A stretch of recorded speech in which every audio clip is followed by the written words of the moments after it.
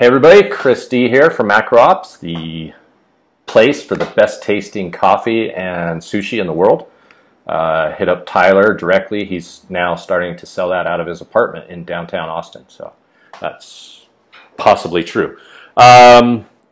Just wanted to give a quick shout out to everybody who did not submit their requests for information, but the hundreds and hundreds of requests to get Darrin, the volatility trader and damn good looking gentleman, back on the podcast for round two. We did a 2.5 hour session back in May, and everybody has been hitting me up asking for a round two.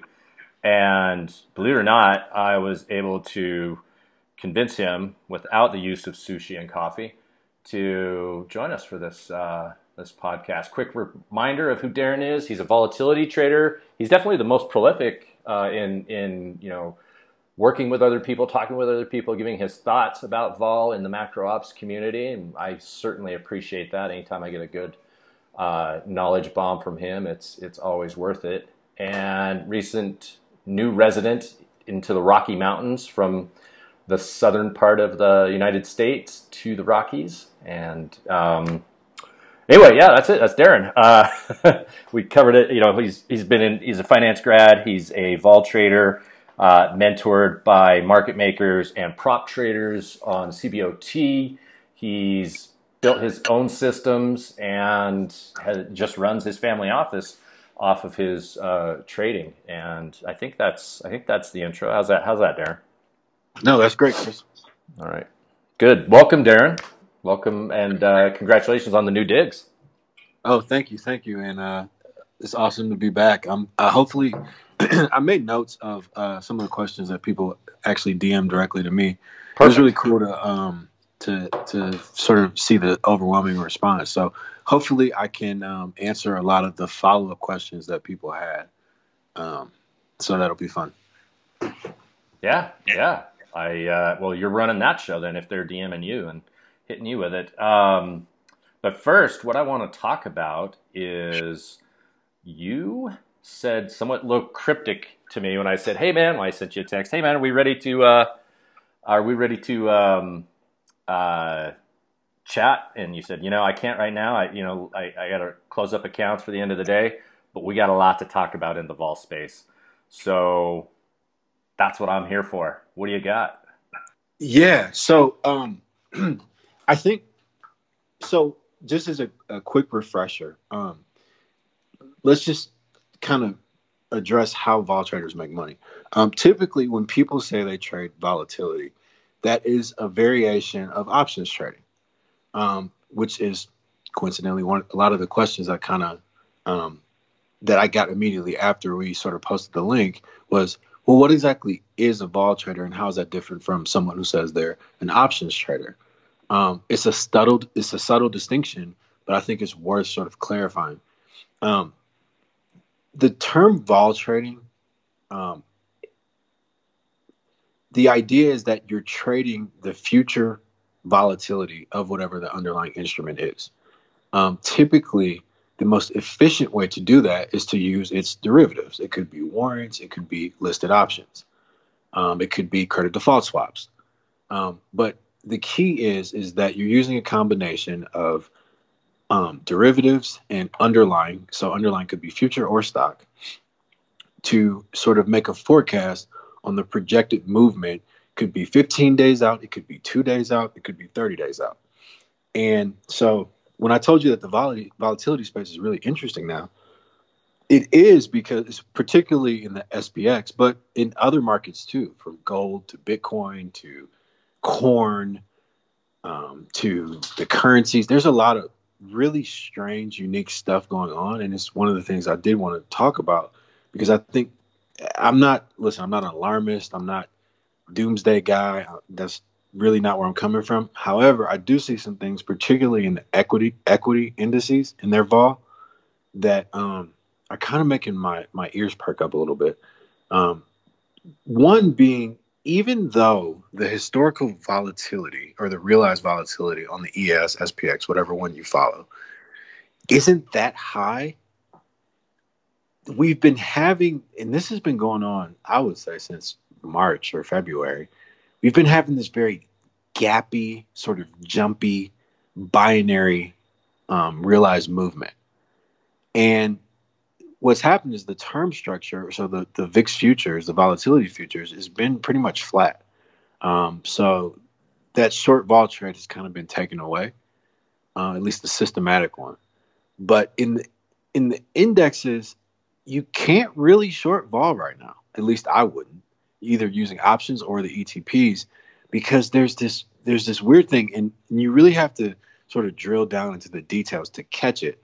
But it's like Trump will tweet something, will jump either way, whether it be down 2% or down 1% or up 1.5% or 2%. And that doesn't really get reflected because of the nature of how the standard deviation of returns is calculated.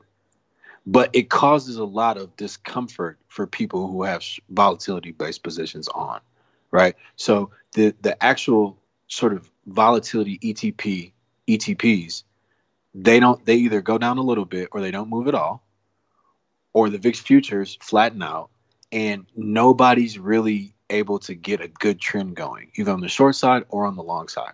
And the trend is ultimately how we make money, right? So, and that's something that I'm seeing. And the last time, at least in my anecdotal experience, that I've seen this sort of strange action in the vol markets was 2011.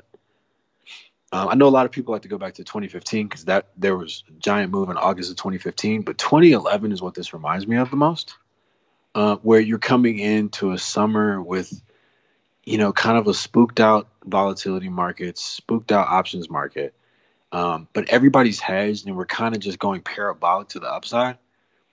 That concerns me. And the only reason I wanted to bring it up on here was because if there are people who are, in the ML community, the macro ops community, that are selling puts or selling downside skew, just be careful, because I don't like what I'm seeing, and to a point where even though right now you may have one or two volatility points in terms of the volatility risk premium, so the difference between what's implied in the options market versus how much the actual SPX is moving, even though that number may be above zero, I think that can be sort of a value trap. And I think people need to be really careful with that because I really don't like what I'm seeing. There's this gap. It's like one day we can wake up and be down 200 points in the ES. And I think that's reflected in the volatility markets. Now, it may all smooth out and we may go to, zero interest rate, 0% short-term rates, and everything may just rally and keep going above 3,000, all that. That may happen. But when I look at specifically the volatility landscape, it's not necessarily reflecting that. And so that's just something that I want to pay attention to. I wanted to bring up. And then with respect to gold and some of the crypto stuff, if you look at the vol in those markets, it's through the roof. And again, that's another thing that makes me wonder, like, are the markets that we kind of use as a proxy for risk, are they signaling something to us? Are they saying something to us that maybe things aren't as kosher as they look, right? And so obviously you've had Alex on, and you guys have talked about sort of the macro fundamentals. And who am I? I'm not going to challenge Alex on that. But I'm just saying that from a volatility standpoint, I'm looking at the skews. I'm looking at people are, for the most part, they're hedging their equity portfolios, at least from the options flow that we're looking at. But I just be careful. And that would be my only thing. And I'm sure you've noticed this, and because I've been tracking this too. There's been this weird positive correlation between gold and Bitcoin. And I don't know what that's about. I don't know how to interpret that. I'm not sure what the narrative is around that. But again, whether it's bond vol, whether it's gold, whether it's cryptocurrencies, all of these markets that are sort of what we would traditionally consider safe havens, the IV is slowly creeping up. The skews are turning into smiles. And to me, that just signals, hey, caution. It's not a complete, crash is coming, but just a caution. And so that's what I mentioned to you in our conversation. Yeah, I there's a lot right there. So let me take the gold and Bitcoin thought real quick, and then I want to circle back on how to identify vol. Um, I feel that well, certainly when Hong Kong is now, or China can now go in and arrest Hong Kong residents. And as you know, the due process in China is a lot different than the due process in the United States. So there's a lot of wealthy people. I mean, that's like formerly the center of finance, and still, for a good part, it's the center of finance in Asia. So there's a tremendous amount of money there, and now China can just, there's something like 55 or 85,000 U.S. citizens in Hong Kong. Nancy Pelosi was a little fired up about that, flew over to China and said, look, this law of yours is not going to work for us. So that kind of thing is playing out. I know a lot of a lot of money in Hong Kong is trying to find a new location for it. And so, moving it to crypto, and as well in China. Anytime we have any sort of financial concerns in China, we tend to see an uptick in Bitcoin. What's interesting, and the reason I bring that up, it's Bitcoin, not crypto. The world is Right. So many people are so focused on all the alts. Like, okay, Bitcoin's rallied, alt season, and these alternative cryptocurrencies. People keep trying to put bets on them, and so they take their money out of Bitcoin and they get into Ethereum, Litecoin, and Tron and whatever. And for the most part, the only alts that have been doing any movement are those that are related to Chinese projects. So not that I would chase those down. I mean, Bitcoin is the main asset that I focus on in the crypto space. And so you have people that take money out of Bitcoin and then, traders or whatever, and they're trying to get on something else because they think alts are about to rally, because those are face-ripping rallies, even more so than Bitcoin.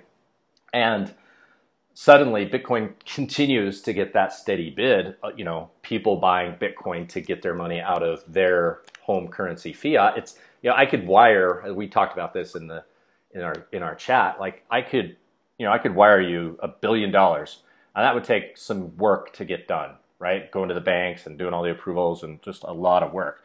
Whereas I could send you $1 billion worth of Bitcoin, and that takes a couple of minutes at most.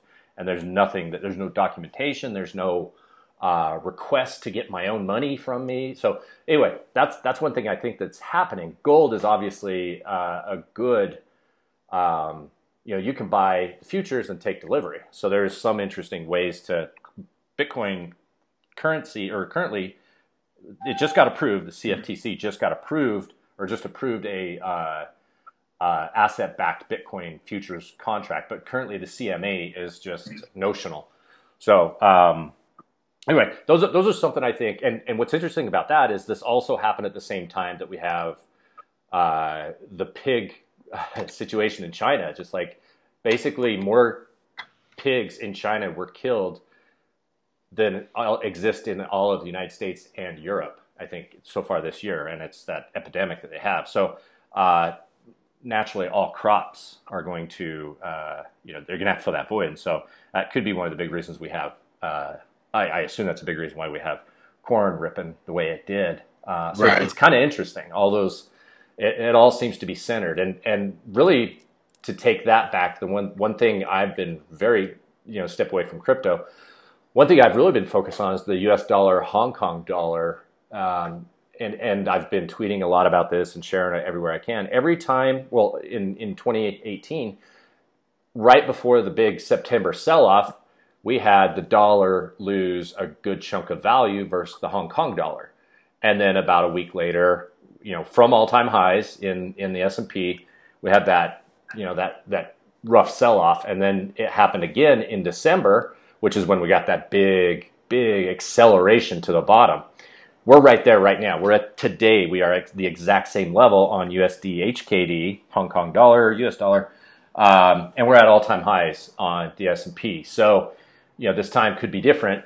and maybe it has no indication of what is to come. But when you talk about vol and complacency, we have a simple, steady uptick. This is a bull quiet regime. And when you have bull quiet regimes, you have just a steady uptick that, people start to get snarky and angry with, but it just keeps ripping everybody's head off, and you keep trying to short it and you keep trying to short it, and, or you just keep buying every dip and the 2 minute dip. So I'm seeing a lot of what you're saying on the vol. How would you, time for Chris to shut up, how would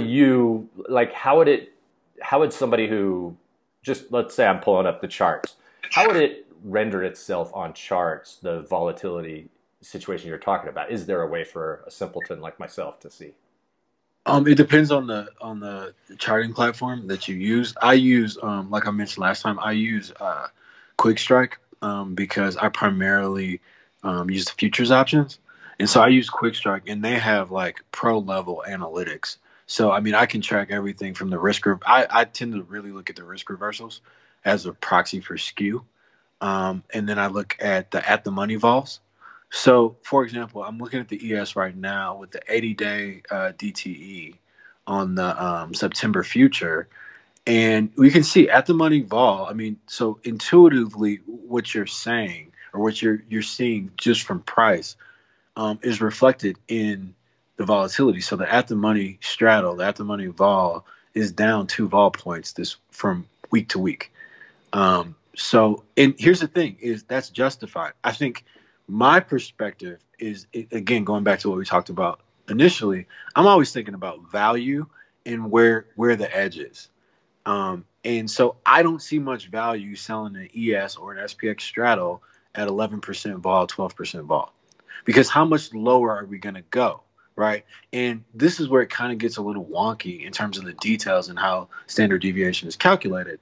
But I hear you, Chris, when you say it's bull quiet. The problem with that is that when and this goes back to sort of the mechanics of how we express volatility opinions, we don't have a way to just simply trade implied volatility sort of explicitly outright. We have to use, generally speaking, we have to use options, or we have to use VIX products, which have their own risk premium built into it, right? And so because of that, when we use options, there's something called path dependency, right? So we have strike prices, so we're stuck with the path dependency. So what I'm getting at is when you have these, even though historical volatility can be, let's say 9% or 10% or 8%, which is low, which is quiet, that doesn't mean that there aren't gaps that affect your short strike.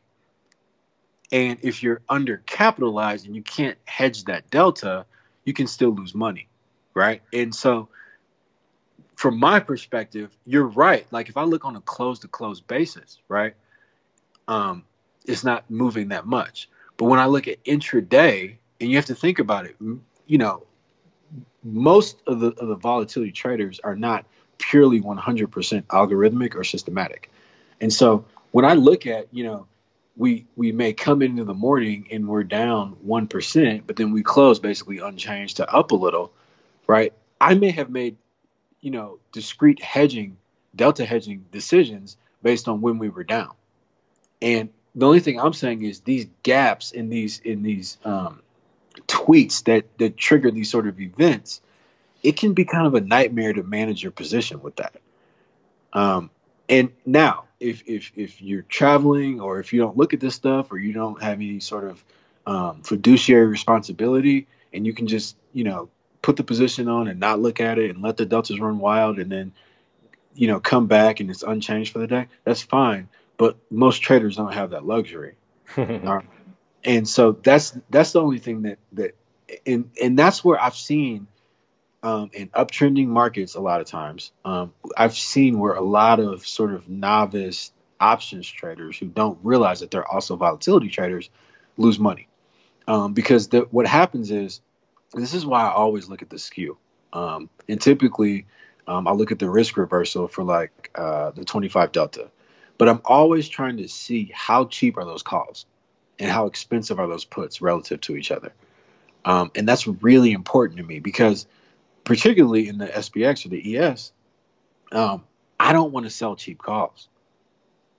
If you look at the CBOE has a Right. bunch of really cool indexes for covered call writing, for short puts. They have an index for every sort of options strategy. And what you'll see is they've all done horribly. They've done horribly over the past decade. But the reason is, everybody's in this rush to systematize, and they're selling calls where there's no vol edge in them. And so knowing that, plus what we're talking about with this sort of subtlety within how the standard deviation is calculated, that can lead to you selling those calls or call spreads and kind of getting your position blown out.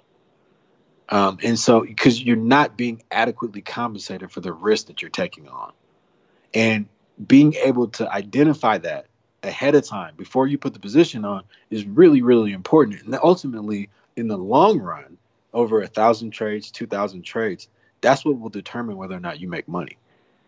And so that's like crucially important. And so that's why I'm always looking at, people always ask, well, what's the one measure that you look at? I don't just look at one measure. I look at a composite of different ways to look or volatility in order to figure out, okay, what's actually happening here? Because I can't afford to delude myself, like you said, bull quiet. Yeah, bull quiet. But are there a lot of gaps happening? Are there a lot of, tons of turbulence intraday on like something that an ATR calculation would pick up, or for the nerds out there, like a Parkinson's high-low vol in quant lingo that would pick up, but I'm not seeing it on a close-to-close basis? If so, then I need to take note of that and then look at what the options market is pricing in on the upside and say, okay, do I really want to sell those? Is the straddle really a sell here? Maybe it's a buy, right? And so these are just the things that I'm looking at. And typically, this is something that I pay attention to. Typically, when it just gets ridiculously complacent, and so if you think about it like a seesaw, where one side is just way up in the air and the other side is into the ground, that's where I start to take pause. Like, wait a minute, this doesn't make any sense, and perhaps I want to take the other side. So, yeah, I mean, so a characteristic of a bull quiet is low ATR and just a steady drift higher that is, in essence, you're just kind of like, we're still going up, we're still going up. And, your ATR, the volatility, if that's what your measurement is, absolutely is just, it gets pushed down. And so trying to short, which makes this sort of trading so hard, right? Because the top that you're going to squeeze out, let's just go directional. Let's just be, super simple about it. You're hoping to get from 20. Sorry, it's on the screen there. 29.79 to 3,000. So that's not you, but the normal the person who's participating in this, which would be shorting the VIX, generally speaking, right? Right. What you're saying. Right.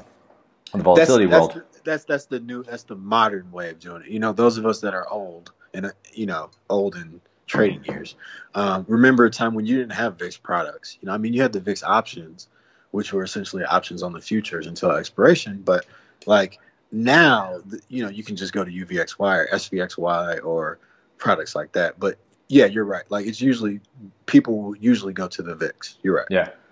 Yeah, and well, let's just see what VIX.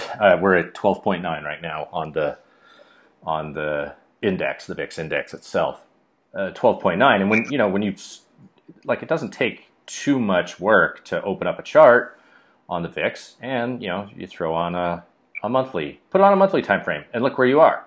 You're closer to the bottom than you are the top, right? So opportunity to, not that means anything. By one thing I want to, like, from my perspective, just because I trade volatility compression on price action, and my first requirement is compressed volatility. So without compressed volatility, I can't have an expanded volatility trade or a failure. And so that's kind of the thing. You can sit here and say, yeah, we've got compressed volatility on the VIX. Just to note, the setup on my volatility has been compressed since April of 2013. So you would have been, if you're just the sort of person saying, any day now, it's just historically low vol, any day now, you've been Right. waiting for 6 years for that trade to set up. But, it happens in one day. It blasts out and it drops back in the band. So trading, volatility expansion and contraction on VIX is not my forte. But seeing things, much like when you look at the S&P, going back to, I'm going to take a look. So 2011 was the flash crash, if I recall. The flash crash happened in May, but then in August, it was the debt downgrade. Oh, that's right. Yeah, a U.S. got downgraded by Moody's. Is that who it was, or S&P?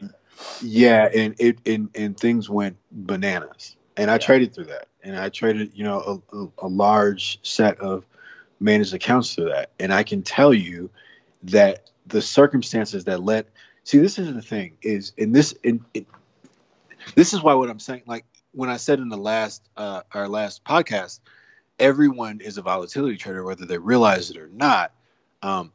That's really an example of, because there are different ways to measure what I'm doing. And whether it's ATR or whether it's you use high-low ranges, or whether you use close to close, or whether you use close to open, which is the other overnight. You need to be looking at all of these, and then furthermore, you need to calibrate how price is actually moving. So you're trying to get to the truth of what actually is occurring. And then you need to synchronize that and calibrate that with your trading style. And the best traders are able to do that. Where I see people get in trouble is when they don't have a reasonably high efficacy way of measuring volatility on the time frame that they're looking at. And then furthermore, they compound the problem by not being able to implement tactics that complement the volatility, the way their market is moving. And so if you can calibrate both of those, if you can synchronize both of those, then you'll be a pretty good trader. But when those get out of line and out of whack, so for example, and we talked about this last time, a market that, as you would say, has compressing volatility, right? Like there's only a handful of tactics that me personally that I would implement on if I even touched it at all, right? Yeah. And so you need to always be thinking about price movement, even if you don't want to use quantitative terms like volatility or historical volatility or realized or term structure or any of those terms, and dig into those calculations. You're still trading something. You need something. We all need movement, right? Yeah, and so yeah. that's just something that you have to be aware of. And as far as is the ES or the S&P, the conditions that I saw in 2011 that I ignored because I was like, oh, well, this is how things have been. And there's a positive, there's a positive volatility risk premium, meaning what's implied in the options at the money straddle is larger than how much we're currently moving over the past 10, 15, 20 days. Even though that number's positive, I'm seeing turbulence. I'm seeing tremors, right? And so this is when we talk about sort of the stylized properties of volatility, things that we can almost consider fundamental laws of nature of the volatility of equities. We know that we get tremors before an earthquake, right? So I love Talib and I love everything he talked about in terms of black swans and how he sort of introduced that into like our everyday language and vernacular. But the fact of the matter is most corrections, if not crashes, are somewhat predictable. Just like earthquakes are somewhat predictable, right? Because that's where the math and the underlying science really borrows from. So typically, like going back to 2011, you saw stuff, whether it was in the skew for the 30-day, 60-day, 90-day, or whether it was in the ATRs. Like one of the things I like to look at is, okay, is the 10-day ATR above the 20-day ATR, and is that above maybe a 60-day ATR? So that would be the equivalent of like a backwardated term structure. that's telling me that, okay, even if on a close to close basis we're closing unchanged, intraday all hell is breaking loose. So if you think about it in terms of an airplane, that's a really turbulent flight. That should set off an alarm, right? That should activate your critical thinking faculties as a volatility trader and say, you know what, maybe I want to cut my bullish deltas down, or maybe I don't want to be bullish at all, or maybe I want to go to cash, right? So that's the kind of stuff that I'm talking about. And in 2011, even so, there was a thing in May, the flash crash, and that was in 2010. I'm sorry, but there was turbulence going into that, up to that July, where we had like a series of 1-2% moves, a lot of intraday movement, and that should have been an indicator that, hey, I need to be cautious, right? And those set of circumstances are the same thing that I'm kind of seeing right now, which is why, due to experience, I'm like, hey, you know what? Maybe because typically, if the risk premium is positive, you want to sell it. It's almost become like a factor of sort. Like you want to sell it, but if you can avoid the times where disaster strikes, that's how you keep all your money. And so those are, and that's just really what I'm seeing. And then when you start to add on what's going on with gold volatility, both the realized and the implieds, gold ATRs, gold historical vols, the 10-day is above the 20-day. I'm looking at it right now. So I mean, that's something that, again, why is gold vol getting bid up so much? What are the guys in the gold that are making markets in gold options? What are they seeing in terms of the order flow that's making the vol spike like that? And then in turn, that's leading to lots of underlying movement, right? And so when you start putting the whole picture together, to me, it says at least be cautious or scale back. That's how I see it. So, yeah, I couldn't agree more. If you're, the thing that's hard about these always is that it's a short setup in and of itself. Usually when at the market turns, you usually have a series of excellent shorts that fail. Beautiful short rejection like we had. My charts are updating and just being angry with me at the moment. Yeah, they are. Like we had, let's see, it was about a month ago, right? Beginning of May. We had a nice sell-off on the S&P after all-time highs. And, it just looked like it was going to go. And then we get this bounce, and we're right back up to new highs and closing on our highs yet again today. Yep. And, every short that looks perfect. So on the 20th, we had a beautiful short setup. 23rd, you get filled, and you have you make a couple of points on that one. Looks good. Looks like you're off to the races, and then it just rips.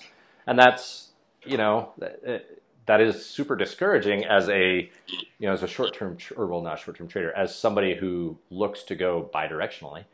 Right.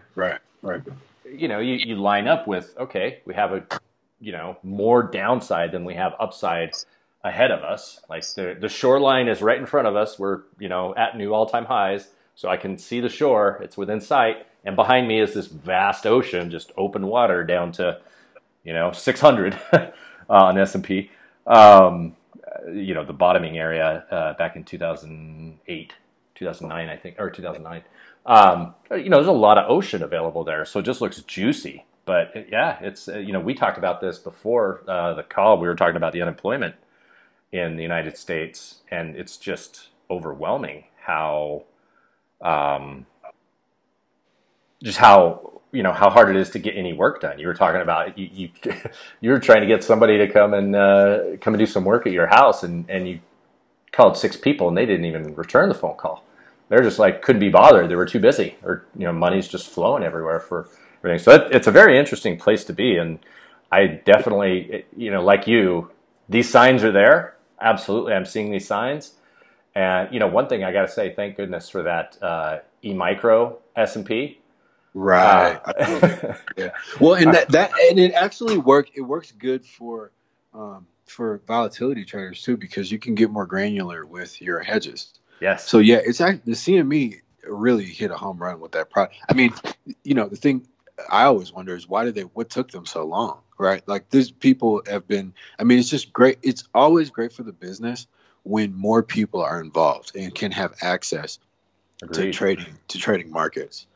Um, but yeah, one of the things that I did want to just continue to reiterate is that you know you're absolutely right that like timing that sort of top before that correction is absolutely a very difficult thing to do.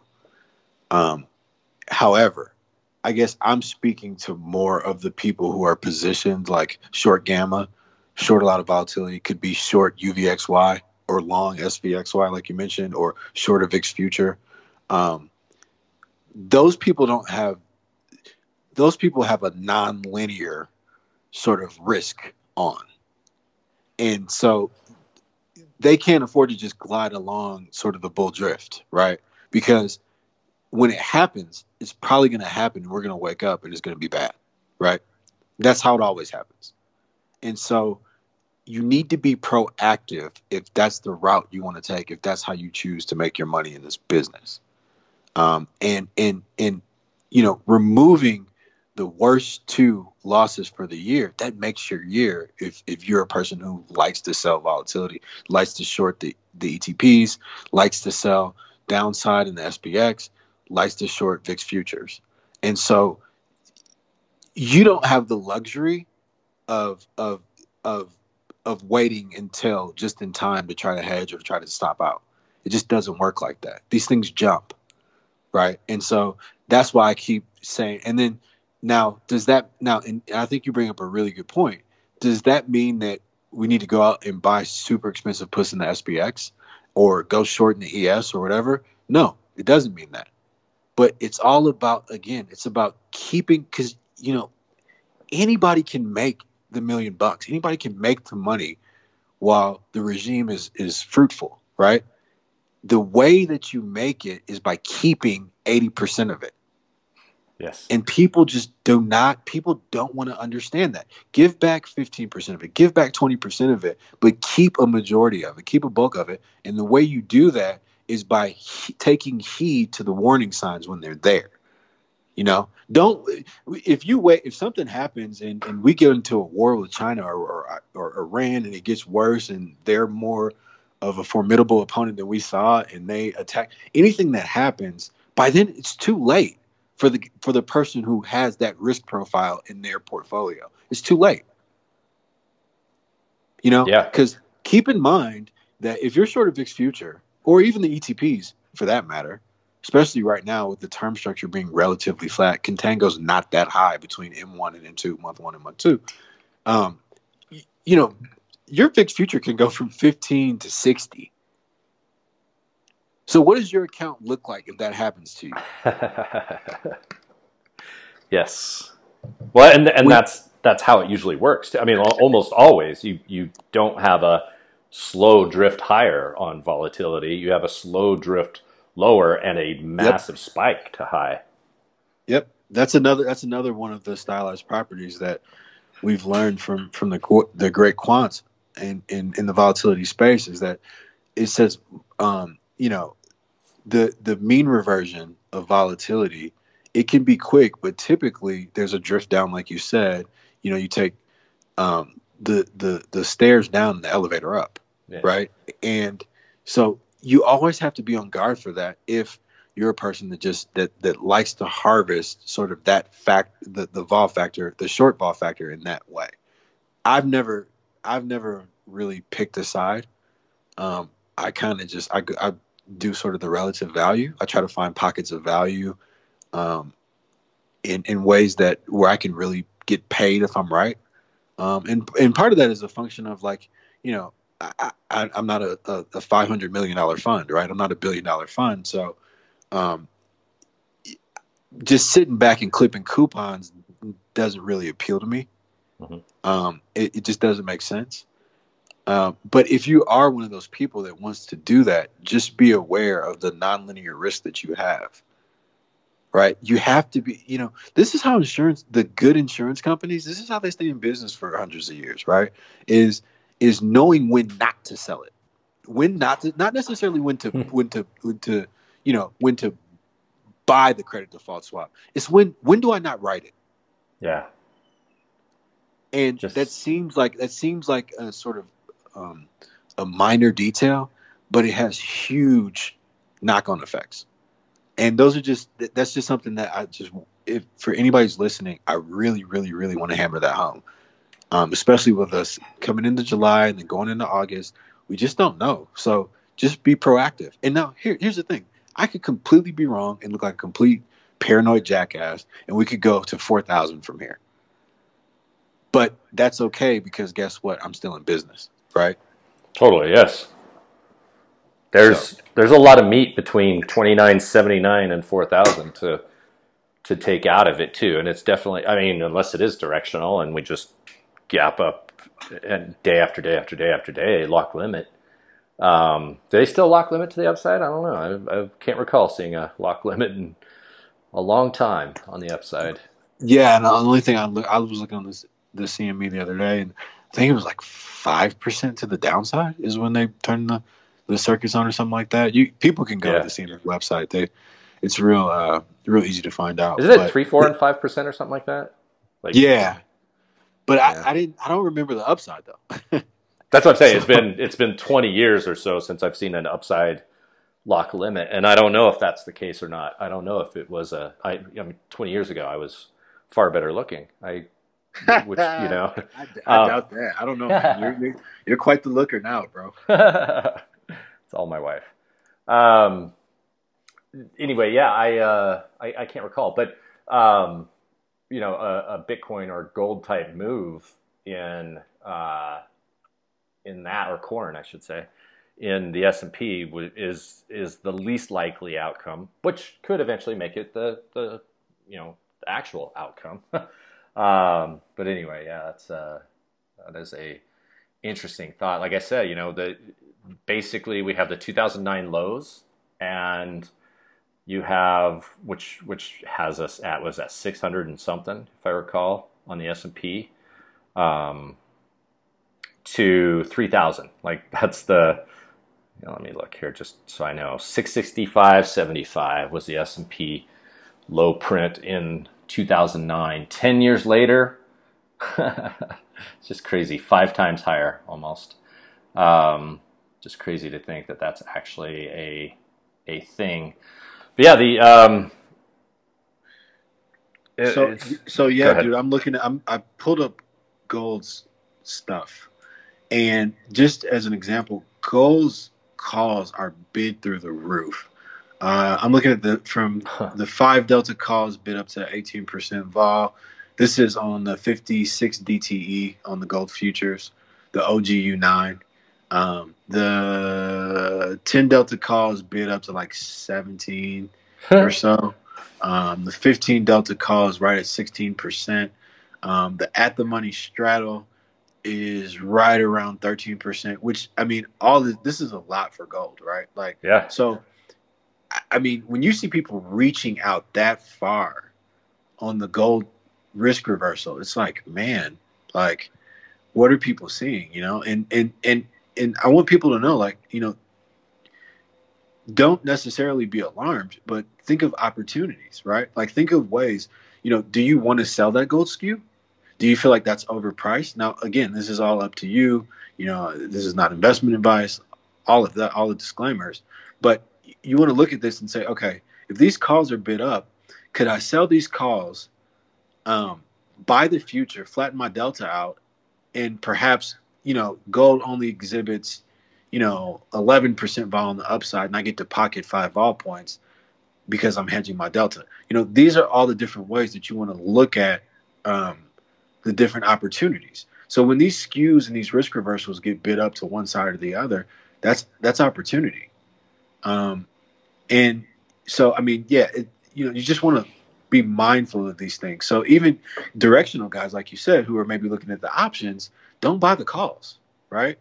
Like, maybe sell a couple puts to buy the calls so that you don't lay out that much and try to get it for a credit if you can. Um, these are just things you want to be aware of when you're trading, and know that this is opportunity.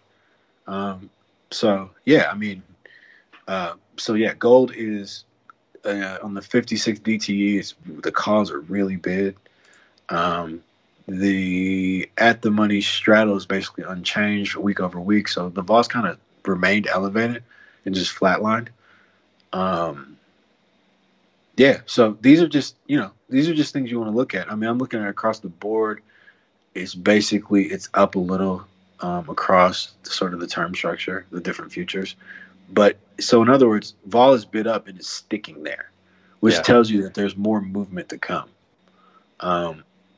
Now, which way, I don't know, but the market, the at least the option market and the way the order flow is coming in is saying that we're going to get a lot of movement. And so, yeah, that's just something to keep in mind. Let's look at corn. I'm looking at corn. Okay, corn is interesting. Vol down pretty much across the term structure at the money straddle. Let's look at the risk reversal. 50 days out. It looks like corn is still, the calls are ridiculously big. The 5 delta calls in corn, 52 days expiration, are 40%. So the vol in corn is through the roof. So again, like everything we're discussing right now, it's not advice, but there is perhaps opportunity. Yeah. I'm looking at this vol. I'm thinking, wow, you sell the calls, buy the future, flatten it out. That's a pretty good vol trade. Again, like, and so the vol has gone down only. So with some of these ags and some of these commodities, obviously a shortage or any sort of crop scare, the upside is kind of where sometimes the risk is.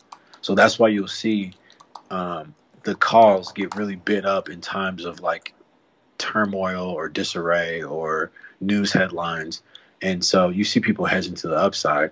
And so that's a form of a risk premium. And it's just up to you, the operator, the discretionary trader, to go in and get good at evaluating these things and figure out, okay, perhaps this is a little bit overdone. Maybe I need to sell it, right? And so with that huge reversal we had in corn, I know you probably saw it. The reversal move was vicious. I mean, you're talking about from a high of, I'm looking at I have the D's futures pulled up now, but a high of 457.70, 457.75 to a low of 426 in corn, just a radical reversal bar, right? Yeah. Yeah. But you can still sell those calls. Those calls are still bid up in vol terms on the tails. You can still sell those and maybe flatten out the delta and perhaps get some good vol points, right? But this is how I go through the different markets, and I look for opportunities. I look to see, what is overvalued, what's cheap, what do I like? Or, on the flip side, just looking at corn, maybe you might want to take a stab at, looking at buying the 20 delta put and saying, hey, you know what? This is cheap relatively, relative to the calls.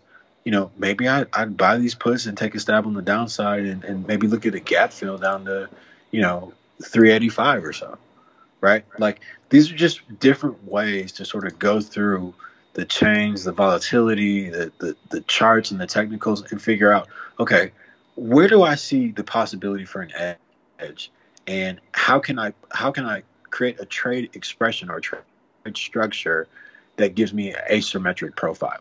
It's not about income, unless you're a big bank at the table and you can afford to just sort of clip coupons or make pennies and nickels and dimes and quarters.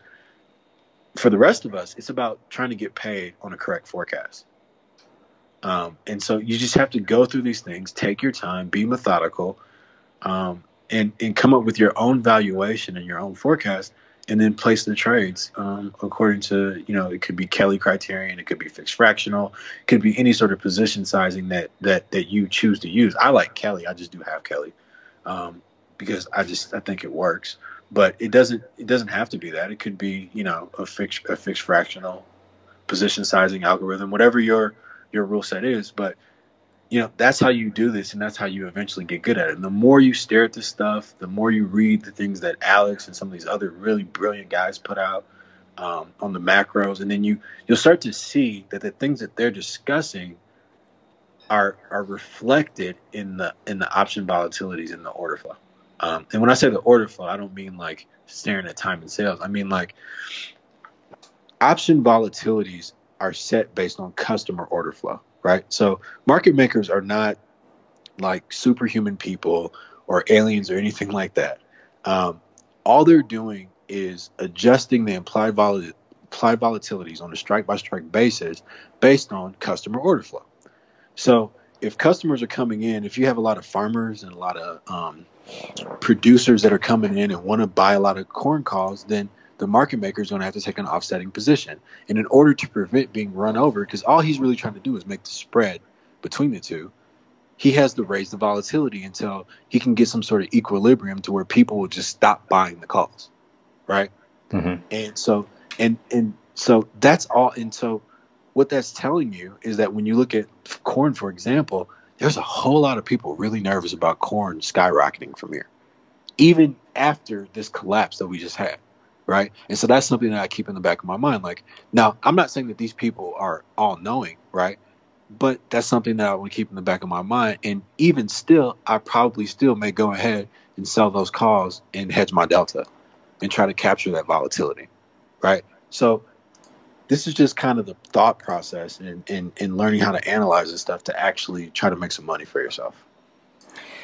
Yeah, I posted a chart on historical to 1981 corn, and it has only breached this for, I want to call it, let's say, 430 area ever.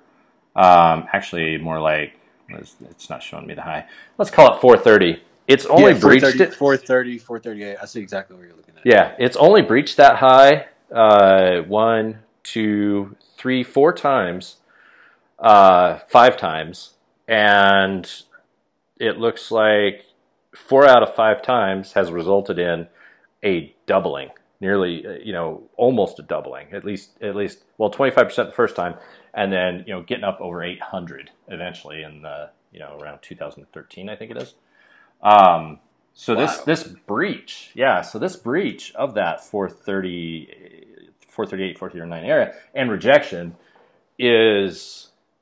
doesn't mean that this story is over just because it got rejected instantly on that. It loves to stay between, closer between 200 and 300, which up until 2006 or 7, the new regime came in at like 300 to 400. So right, exactly. Yep. It's an interesting one. So this is a market that, I mean, for most, a lot of people, they don't trade ags, or anything outside of, or the softs or the ags or the metals, metals and energy are pretty highly traded. But these are, like corn and wheat and soy, the different soy complex are just insane movers when they get going. Like that can cripple economy. And Chris, you know what? That's perfect. It's a perfect segue into another one of the questions that came up a couple times. A couple people DM me, and this is another thing. And because I tried to write down or at least think about a lot of the issues that people will face when they're alone and they go to do this by themselves and they don't have a mentor or they don't have help, right? And so you bring up something that I really, really also wanted to touch on, which is stop focusing so much on the goddamn S&P. Stop it. Stop it. SPX, VIX, the VIX complex. There are more opportunities from a vol perspective with things either getting crazy, exuberant, euphoric in individual equities and in commodities and in sometimes in currencies, but in other markets, then it is trying to figure out just the SPX, right? There are times, like we talked about last time, there are times when the SPX, whether the risk reversal or skew or whatever, where it turns into a smile instead of a skew, right, or a smirk, where it looks like a U almost, and you can sell condors or you can sell strangles or you can sell the at the money straddle. There are times when it's in play, but the key is just like much like we talked about when I told you I view sort of day trading or short-term trading through the same volatility lens. There are times when that's totally appropriate, right? Like I'm not trying to discourage anybody, but the key is only do it when it's in play and it's there. And a lot of the times, SPX vol is perfectly priced to where, you may make a little money, but a lot of times because, like I said, of sort of the nuances with the way you calculate volatility and the way you come up with evaluation, you'll end up finding that, your strikes will be tested a lot more than you would anticipate from a model because there's a lot because all these eyes are on it. And the same thing with VIX, like, are you really going to risk maybe a VIX doubling for just 2 vol points right now? And I know Tyler tells me, people want more vol trades in the program, but people have to understand that, like, you can't force stuff. That's how you end up getting caught with your pants down when shit hits the fan, right? Like, but that's not to say that there's an activity and there's an opportunity. We just walk through a whole corn example. There's several different ways that you could play this, right?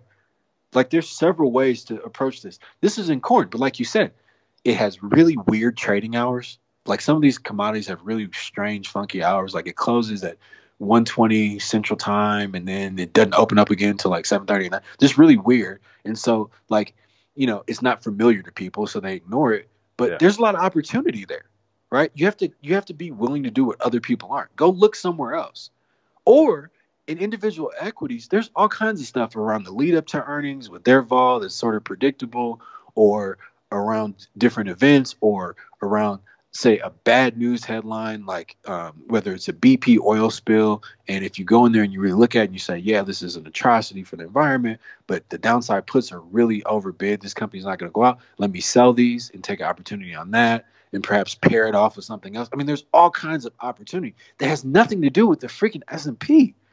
And the same, and I'm saying the same sort of advice for people who like to day trade.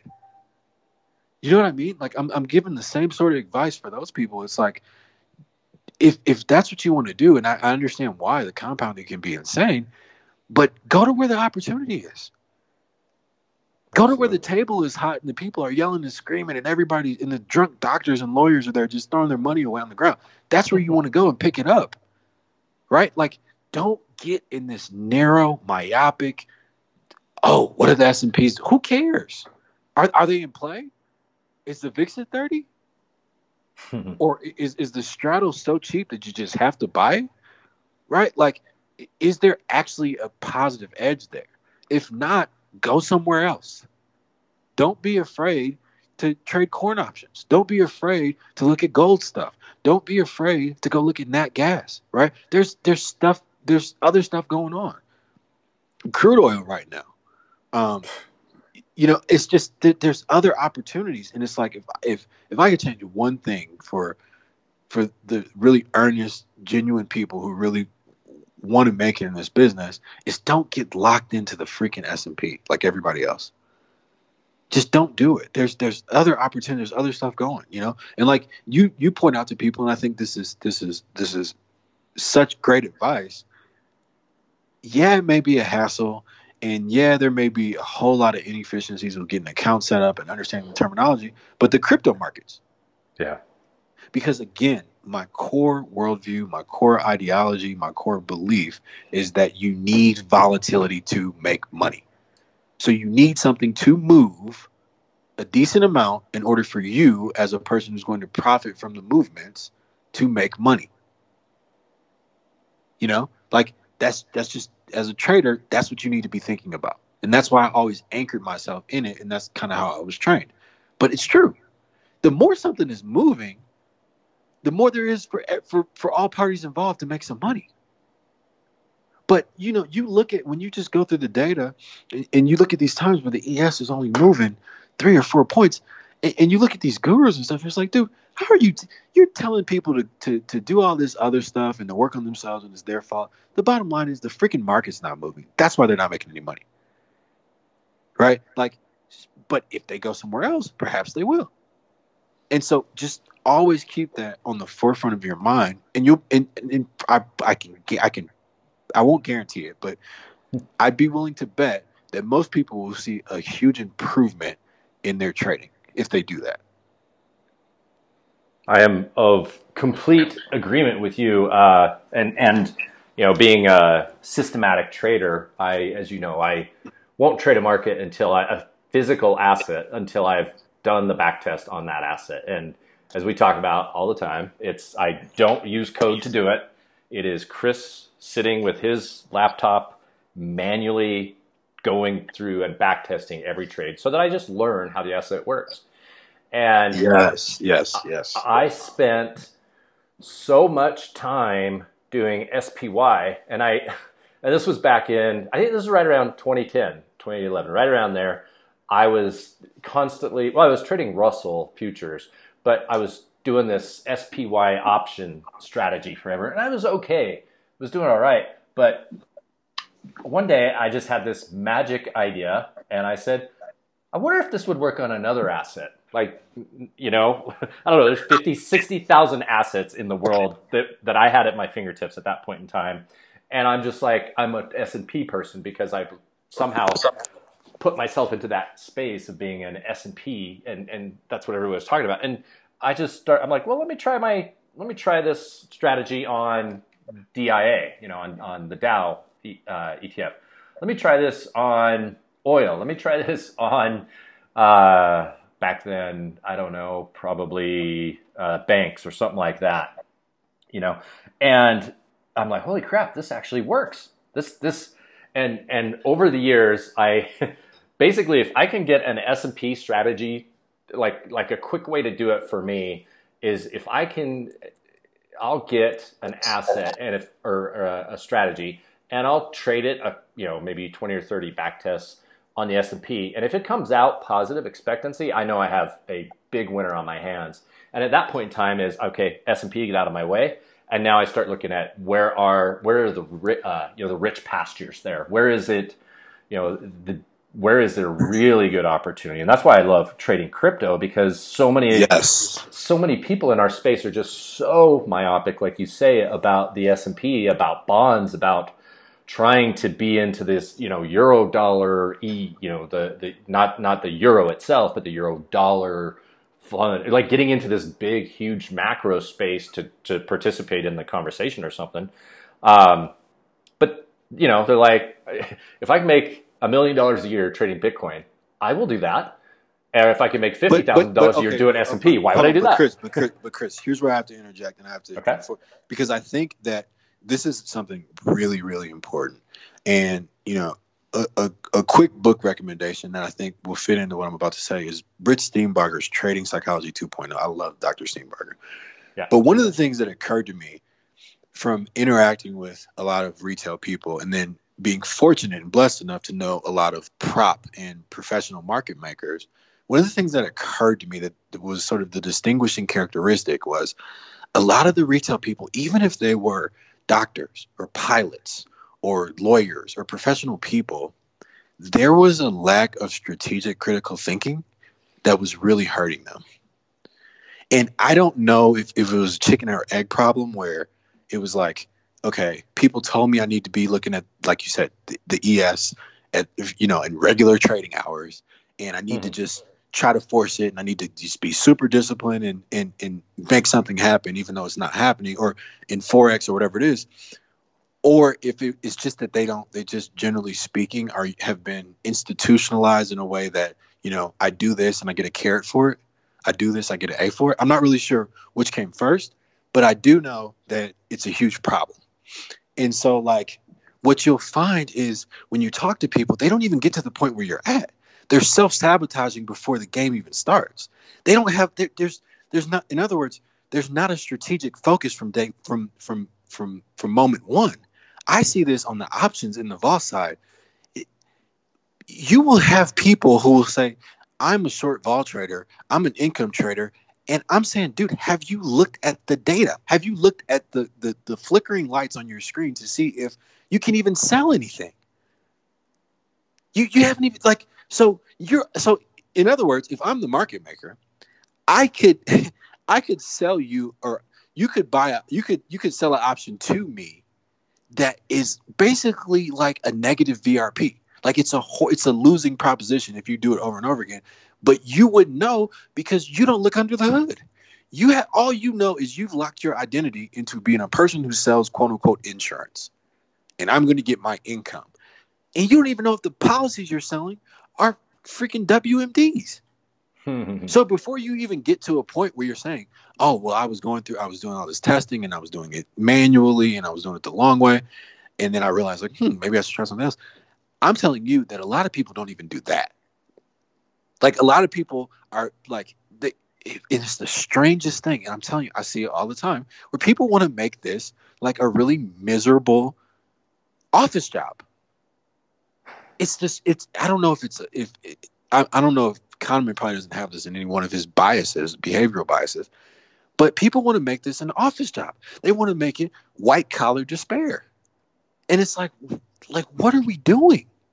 Like, and don't let the takeaway be that I'm saying, or Chris is saying, don't trade the SPX options or the VIX or anything like that. I'm not saying that. I'm saying that if you do it, you need to be able to defend your rationale and your trade expression as if you're going in front of an investment committee. You need to be able to tell me what's the edge in what you're doing. It can't just be that I'm an ES trader. That's not good enough. That I show up, like a robot or like an office drone at whenever the bell closes or opens in your time zone, and I just figure something out. It can't be that. It has to be, well, okay, there's a ton of movement going on. The ATRs are elevated. So I think, hey, if I can just swing or scalp a few points, now's a good time to do it because things are really moving, right? That's good enough. But it can't just be that I do this because this is who I identify myself as. Agreed. So it's like before we even get to where you are, people have to stop and think strategically. Think about, okay, what is my edge in what I'm doing? And I'm not one of those assholes who will tell people that there aren't edges out there. You'd be amazed at the stuff that all these PhD level guys leave on the table. There's a ton of little stuff out there that smaller traders can take advantage of and make a nice living off of. But you have to drive with both hands on the steering wheel and with your eyes open. If you are walking around blind, just showing up because that's who you've locked your identity into becoming, like, you're going to lose money because things rotate. Hot money rotates. Like people don't, the blackjack table is hot one day and then the next day the roulette table is hot. And so people migrate and move around and money moves around. Right. So you want to look at what's going on. And now that I know something's going on at this table, how can I best create a trade structure that will take advantage of it? But that's like really important. And it took me a long time to realize that most people don't think like that. It's about being effective, right? Like, because I think a lot of people get locked into tactics and to efficiency because there's so many gadgets and so much technology out there. And both of those things are a trap. Don't worry about being the most efficient, fancy guy in the room. Just worry about being effective. And there are thousands of stocks out there. There are stocks that are, and the cool thing about stocks is there's something moving every day. Yeah. So if you're a guy that wants to compound and maybe you don't have the largest bankroll, but you want to be active, look at stocks. There's something moving every day, but it's on you. And then again, this is sort of the business side of it, right? You need to have your watch list and your process organized to where you're alerted when things are moving, right? And it needs to be displayed to you in a way that makes sense to you, right? Like these are business values. This is what I think his name is Brent Bashore. He calls it business hygiene, right? Like these are just basic fundamentals, but these are a lot of the things that you can build really robust edges on. This is the stuff that matters. It's absolutely. I mean, I absolutely agree. One of my advantages, that the best edge that I have. So I have a belief system that stacking edges is, and there are edges out there, proven edges. You just understanding that you don't have to, like a lot of people, a great edge I have is using buy stop orders to go long on a break above my, like the previous bar high. If it never goes above that, I'm not actually in the trade. And over 100 trades, that could take 16 to 30 losing trades off my books right away. That is an edge. Exactly. Just whereas most people draw a fancy line, they say, okay, 29.22 is where this is turning, so I'm putting limit orders in down there, and it's going to turn on a dime at 29.21, and I'm only going to take 1 point of heat, and it's going to rally to 3,500 or something like that.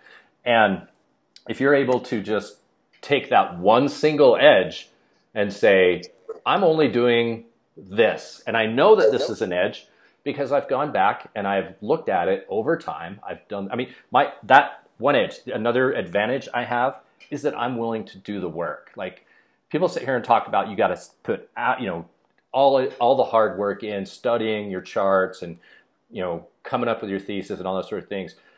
I believe that you should be doing manual back tests of your strategy to determine if that's where the hard work is.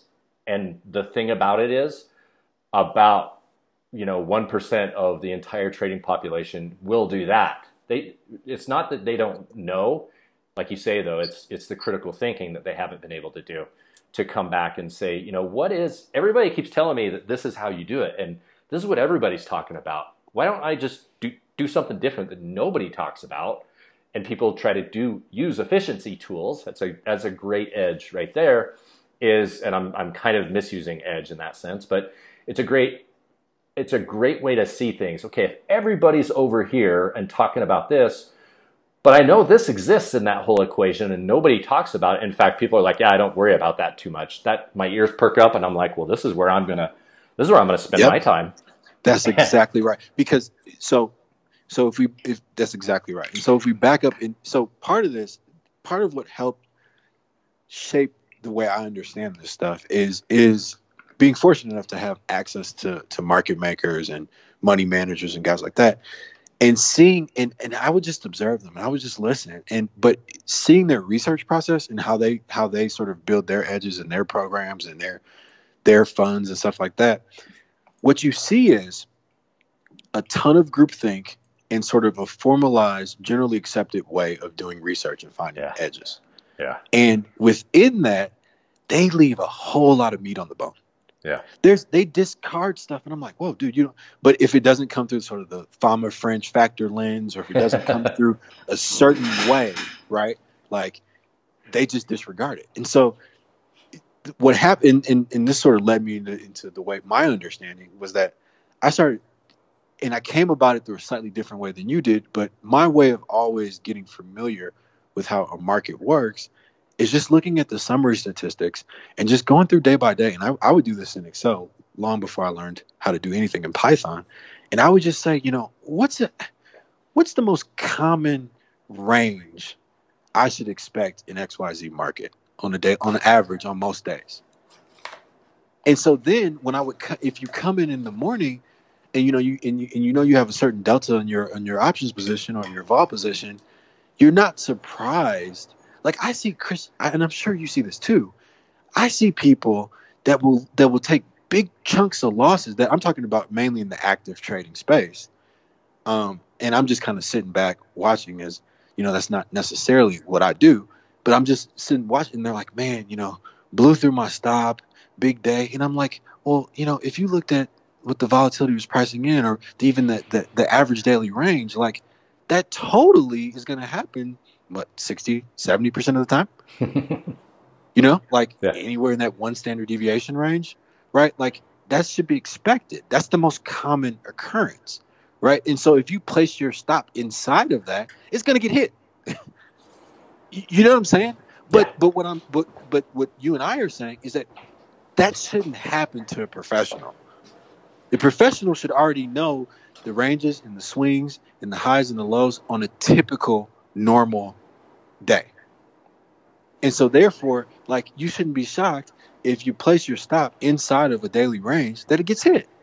Now, if you think you're good enough to be able to predict the path that precisely, that you can be inside of one standard deviation of movement and still win, go for it. Me Yeah. personally, if you do that 1,000 times over, I think you're going to lose money. And then Yeah, I I think you're going to be agree. handing money over to every guru who's going to try to fix your quote unquote psychology when really it's a technical deficiency.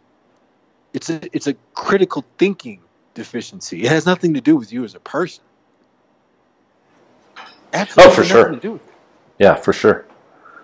Yeah, it goes back to what you're saying about the, being at these all-time high and, huge low vol setup. It doesn't mean, like, that's what we're getting at. You just don't take the trade. There's nothing there. Yes, You exactly. already know your statistics that you don't have to play that game. You can play another game. And yeah, there's it is odd that people are so focused on the actual um, focusing on being right. And I mean, this is truly where, one of the best advantages I have is that I've gotten over the ability to, or the desire to be right on every trade. Once you've knocked out thousands and thousands, first of all, just thousands and thousands of back tests will do it. But if you're able to stay in the market more than a couple of years and, be positive, eventually it gets it gets like burned into your brain that, what, I lose a lot, and I'm, that's okay. Like, Well, I think, that's part of the but Chris, job. I think that it becomes a lot easier of a pill to swallow Hmm. if if your signal or your forecast was actually disproven, right? So like in other words, no, I was really just wrong on this. Like, it was literally, I just had I had the signal completely wrong. Hmm. Versus, I don't really know if I got the signal wrong because I'm undercapitalized and my stop is too close. Totally. There's so many things in there. Right? Like, and if I'm undercapitalized and the stop is too close, then that's where you lead into this vicious circle where you see people saying, well, damn it, I was right, but the thing stopped me out. That should never, I shouldn't hear that from you. Hmm. And again, like, we talk about the professional, right? Yeah. Like, that's the work of trading. The work of Yeah. trading is not that, I mean, it's super easy to lose if, like, you gave it the room it was supposed to have and your signal was just wrong. Then it's like, dude, I was just wrong. Like, it is what it is. But if there's any sort of gray area, that means you didn't do your job as a professional. You're not putting yourself in the position to even see if you're going to be right. Yeah.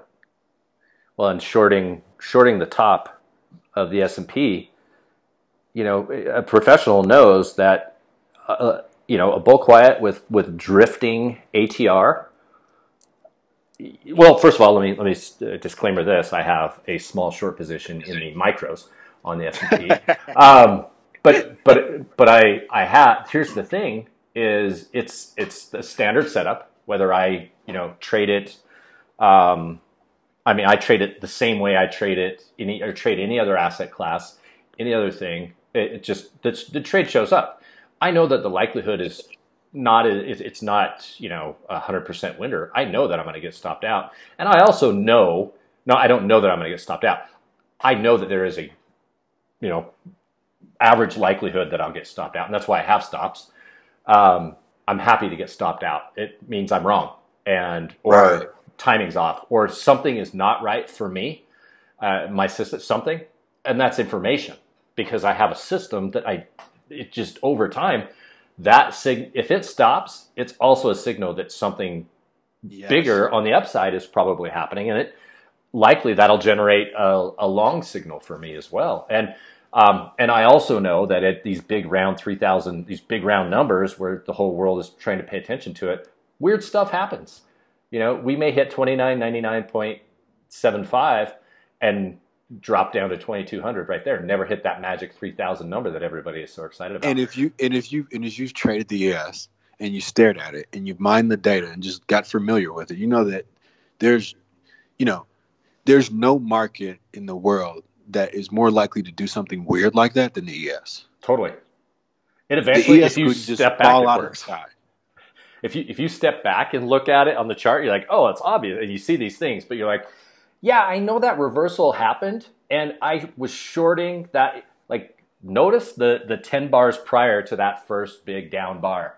Every one of those looked like big, juicy sell signals until the last hour of the day when they rally to the end or something like that. Now you have this pretty candle that looks just, it was an obvious open at the bottom, close at the top. No, you go through a weird day. But it is so, like I know 50% of the time on this system, actually this is more like 65, 70% of the time, it's a higher win rate system. I know that it's going to be right, but that doesn't, even if it's 99%, right, there's still 1% that it will be wrong, and you take your loss and you continue on. And what saves you, and you talked about this earlier, is your position sizing. You that if I know that I have a 5-point stop on, let's say, the S&P, because everybody knows it. Right, because everybody loves S&P. So yeah, a 5-point stop. And kudos to the SIBO and the CME because they're making great marketing. Great marketing. It is just drilled in people just love the VIX and they love the SPX and the ES. But on a 5-point stop, that means that my position size, because I use a protect R method for position sizing. So my entry to my stop gives me my number of points, and that is 1% of my account balance, usually, or 50, 0.5% or whatever it is. That'll give me like a 20 contract type setup sometimes. So if I have a 5-point stop, I take a 5-point loser, no big deal. I make a 2, like it only has to go 10 points and I can get out. And for the average trader, they can't see that sort of a 10-point move in the S&P is like a blink. Like, oh, wow. Yes. On the S&P. Yeah. Oh, that drives me crazy. You're absolutely, yes, that's true. They're looking for big swings. What I do is a little bit different than yours in terms of I personally hard stops on the server. Like it just never, like the way my brain works, it just never made sense to me. So what I do is I'll look at the average daily movement or the volatility of the instrument, and I'll say on one contract, right? Yeah. And I'll say, what percentage of that is my bankroll, right? And so then I'll say 2 times that movement is a reasonable place to place a stop or an exit. And I'll say, okay. And then I'll just go look at my bankroll and say, what does Kelly tell me? What does Half Kelly tell me? And I say, can I afford to do this or can I not afford to do it? If I can't afford to do it, then I have to, there may be a synthetic way to replicate it with options. There may, but the one thing I'm not going to do is just give my money to the market based on noise. Right. Yeah. And that's the biggest thing that people need to learn is because Chris, what you're really getting at is that a lot of people are undercapitalized for relative to the volatility of the instruments they want to trade. Totally. Absolutely. And if people aren't comfortable with the conversions and square roots and logarithms and log returns and all that stuff, a good way, at least for the future side, to sort of roughly approximate, again, this is not advice, I'm just trying to give some heuristics and some tips, some pointers, is to look at the margin requirement that the exchange like the CME makes you put up. Assume that dollar amount is how much you can make or lose in a day. Because the exchange sets those limits, right? So if the ES is last I checked the ES on one lot, overnight maintenance was 6,700, 6,800, right? So expect that come hell or high water, there's going to be a day when you wake up when you'll be up or down $6,700, $6,600. I'm talking about a 24-hour round trip cycle. Yeah. That will happen. Yep. Right? May not happen that often, but it will happen. Right? And so if that's if you got a $10,000 account, then you don't need, you know what I'm saying? Then you don't need to do that. Right? Yep. And so but again, this all goes back to placing yourself in the best position to where you can win. I absolutely agree. And you know what I love the fact that you can, with a $10,000 account, there is definitely, and here's the interesting thing. A lot of people think that with a $10,000 account, they're going to be able to make, you know, $500 a day trading.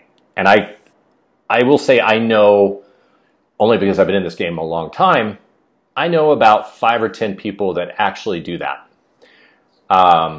I've seen them do it on a $10,000 account, make $500 a day, and just scale up to mass. And the thing is after about 6 months or a year or maybe a couple years of living that life, and they build an amazing account, they no longer do that. They no longer want to sit and do that. Dude, like, and the thing is, I don't like, people don't realize the wisdom embedded in what you said. And this is as somebody who's, you know, I've never started out with a bankroll I've been fortunate. Like, I've never started out with a bankroll that small, but like, you know, like for me, I'm not huge on like paper trading. That's just not my thing. It's never been my thing. So like, I will use a $10,000 account to test ideas. Like, that's just how I operate.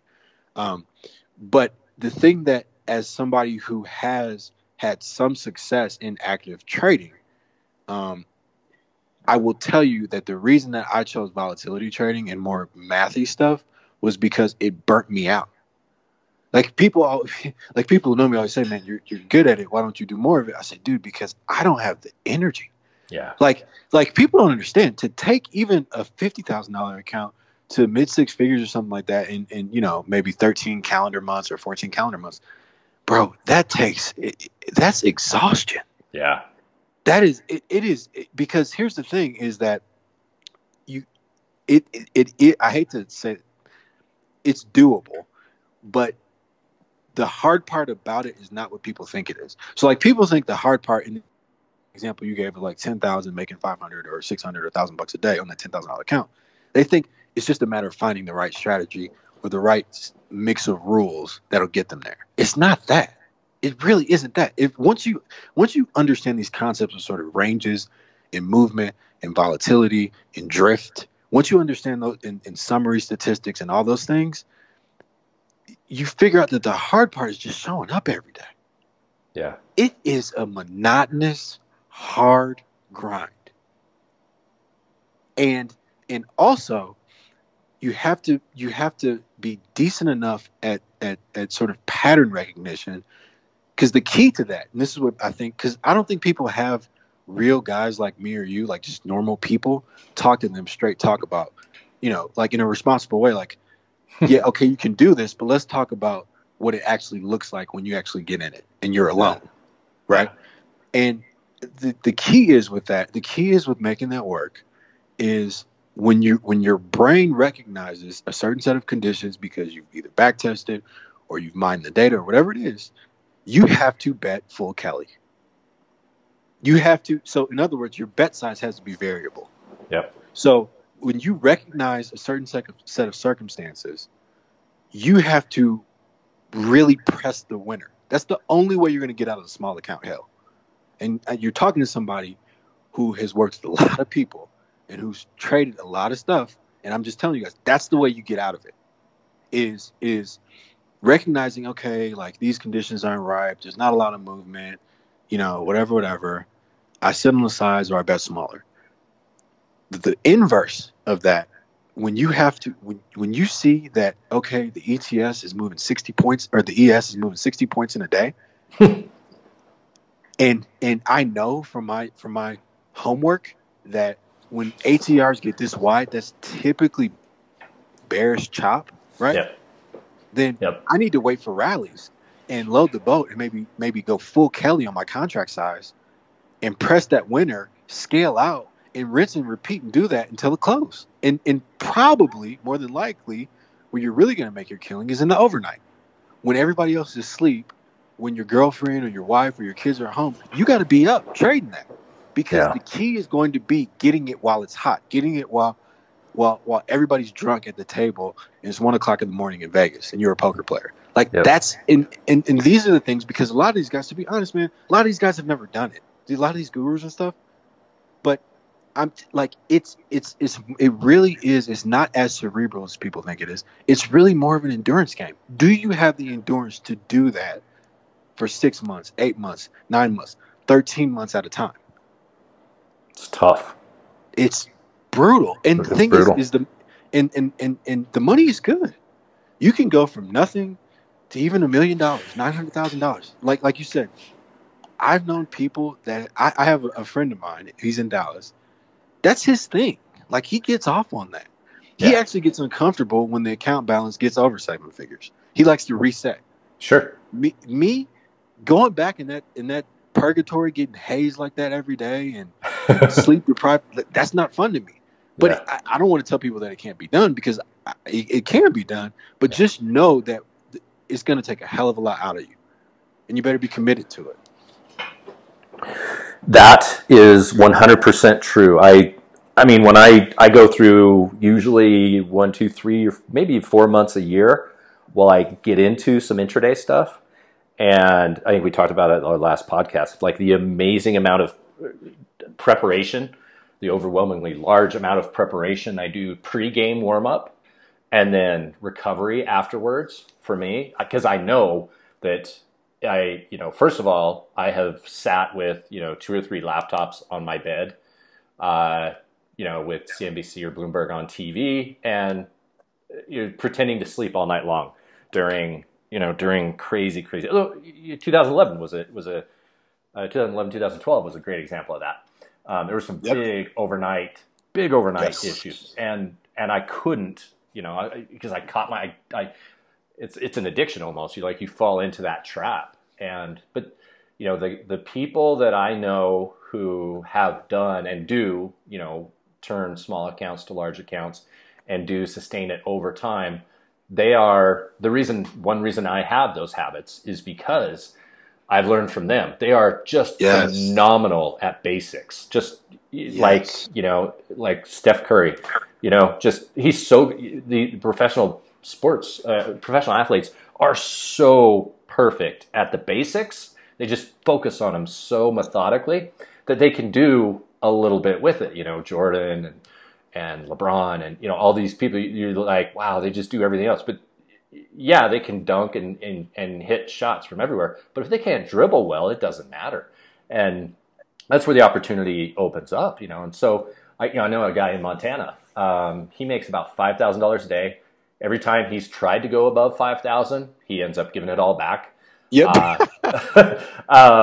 And I talked to him about position sizing, and it's like, this is a great example. He's like, yes, I know that I should be trading, 50, 100, like I should use position sizing algorithms to help me do my trading. Cause $5,000 a day on, that's over $1 million a year. He makes that. He can't make more than that yet. Mentally, he hasn't been able to get there. But the thing about that guy is, he trades from a laptop. He has no extra screens. He has nothing on. He has like classical music playing in the room and just a big view of the mountains and the lake.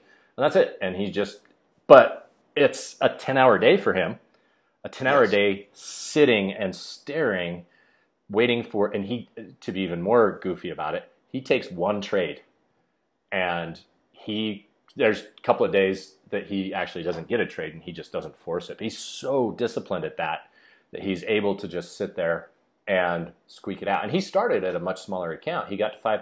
I guess he says that in his mind, he had just envisioned $5,000 a day as his big goal. He drilled it into his mind, and now he has to unwind that goal in his mind because he is so wired into his brain. Every time he tries to go above it, he loses it.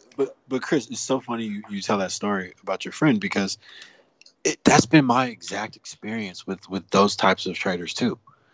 Right? Like, they have these weird mental quirks and blocks and superstitions. Yeah. And so with my buddy, we're talking, here's a guy who can take $3,000 to $500,000 in a year. Right? And that's he really gets excitement from that. But when you start talking about more sophisticated styles of trading above that 500K threshold, it's like a short circuit or something. Like he loses his brain and he starts doing erratic stuff and irrational stuff. It's like it's really weird, but he really finds his comfort zone in that sort of distressed, under-resourced, undercapitalized state. He's at a complete serenity in that.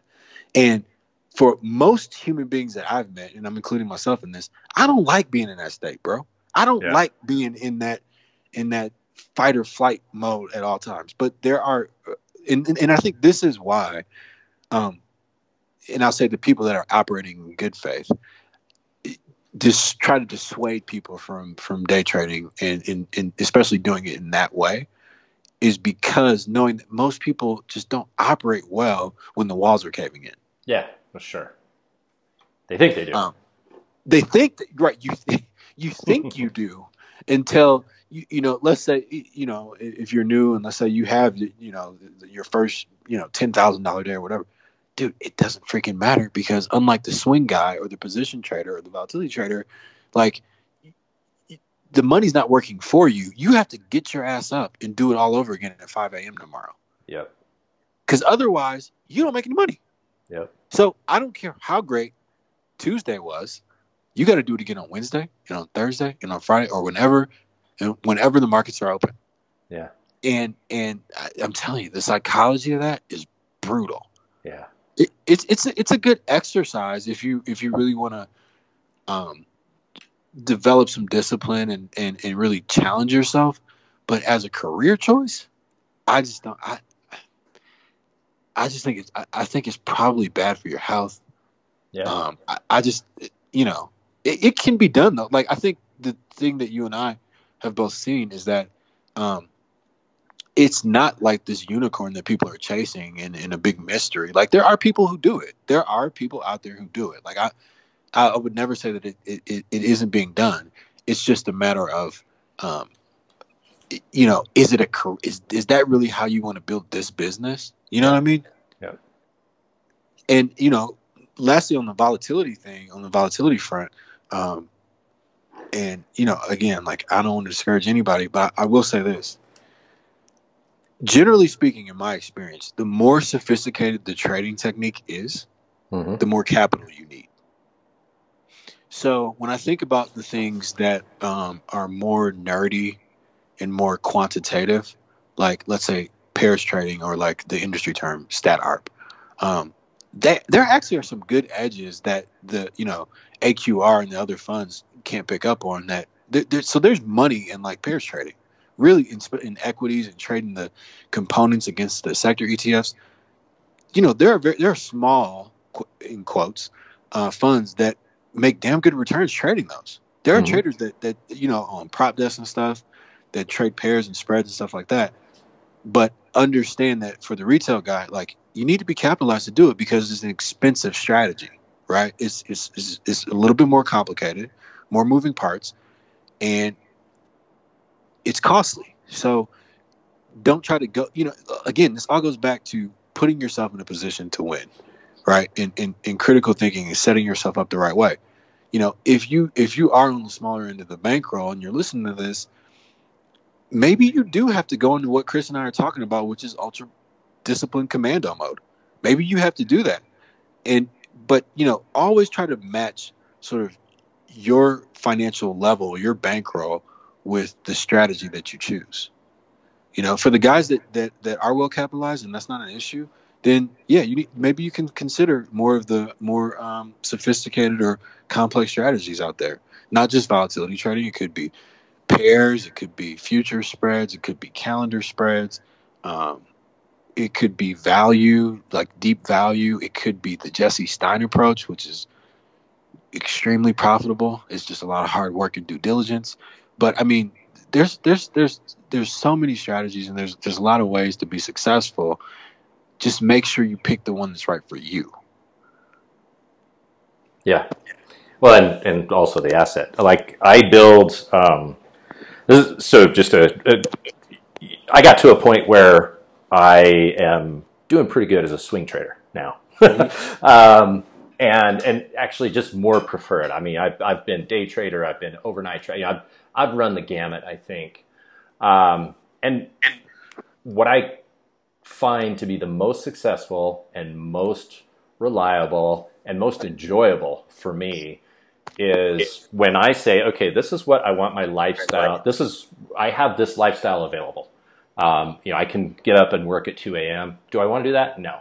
Okay. Do I want to work in, U.S., like be at the U.S. Open, New York Open? No. I sleep through that usually these days. I roll out of bed and, the market's already been trading for a good half hour a lot of the times.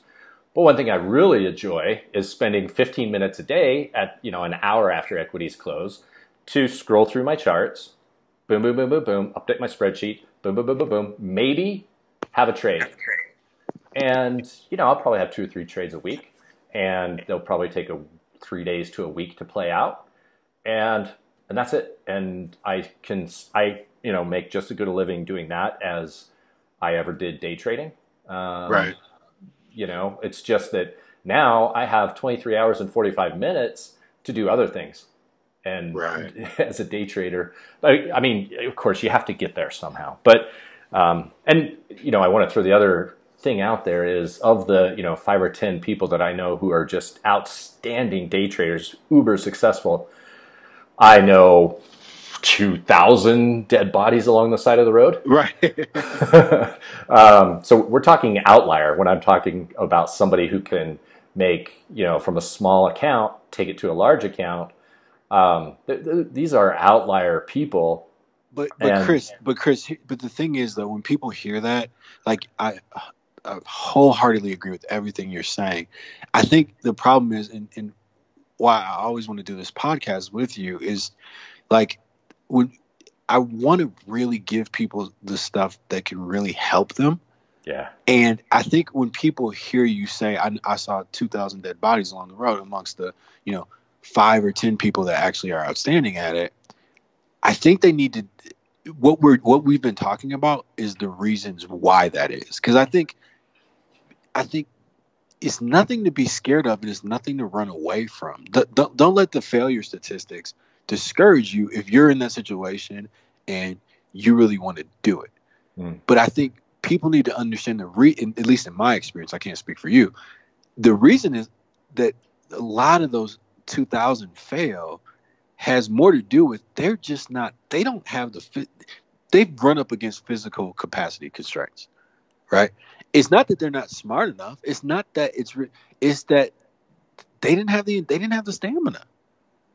And then in the other part, another significant percentage of those people, at least in my experience, they didn't really have.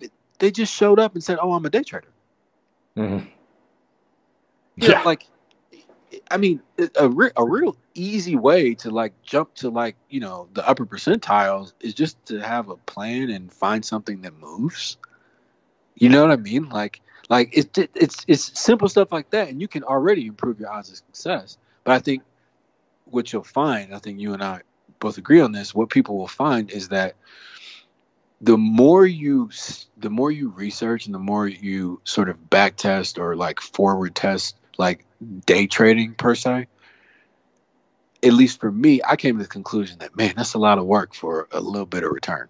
Yeah. When I could just hold the damn thing for a couple of days and make a little bit more money. Yeah. Right. It just, for me, that's just the conclude. It's dang, man, I'm waking up, every single day doing this when, so what a lot of times what you'll see with the day trading is that you'll buy, if you're good at it, right? If you have some wisdom, you'll buy, in the morning, you'll sell, as you get the favorable excursion, then you'll shut it down, right? Yeah. Then you'll come back the next day, and all the market did was just you're buying higher and then selling higher, hopefully, when really you could have just held for that whole swing move. You know what I'm saying? Yeah. And it's why am I doing all this jostling and all this hyperactivity when really I could have just held for this one swing excursion? Absolutely. And the people that are good at it aren't bothered by that. They don't care. They're just agnostic to that. They're like, oh, okay, well, I don't care. Yeah.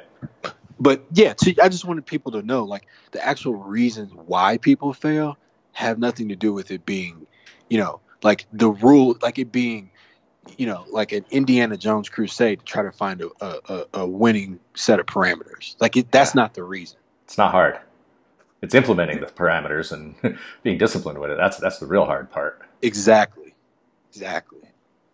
I mean, I could, you and I both, like anybody who is having a tough time and thinks, hey, I really want, I want to learn how to learn a strategy that's profitable. I will build and give them away for free and just this is the entire thing, and to 100 people, and maybe 1 out of 100 will actually, and give the exact parameters and just don't do it. And I can guarantee that, at best, 2 or 3 people are going to actually be able to implement it and sustain it over time. But if you put it down, you run it on paper, and let's say you trade the winning trader and everybody else, people just drift into, they get bored. That's actually probably the toughest part about trading successfully, is it's so boring compared to all the other shiny things that a Bloomberg or a Bloomberg terminal or whatever is gonna offer you. And you turn Bloomberg on TV, or you listen to anybody, look at Twitter, anything like that, talking about things, and everybody's talking about this macroeconomic and that thing and this and that and the other, and you get drawn into it.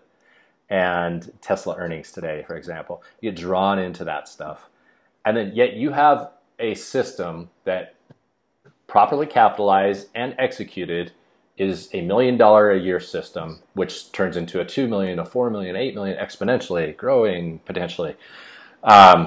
Those are sitting there all day long, but people are focused on all the shiny things, the S&P again, for one, or just not taking an approach.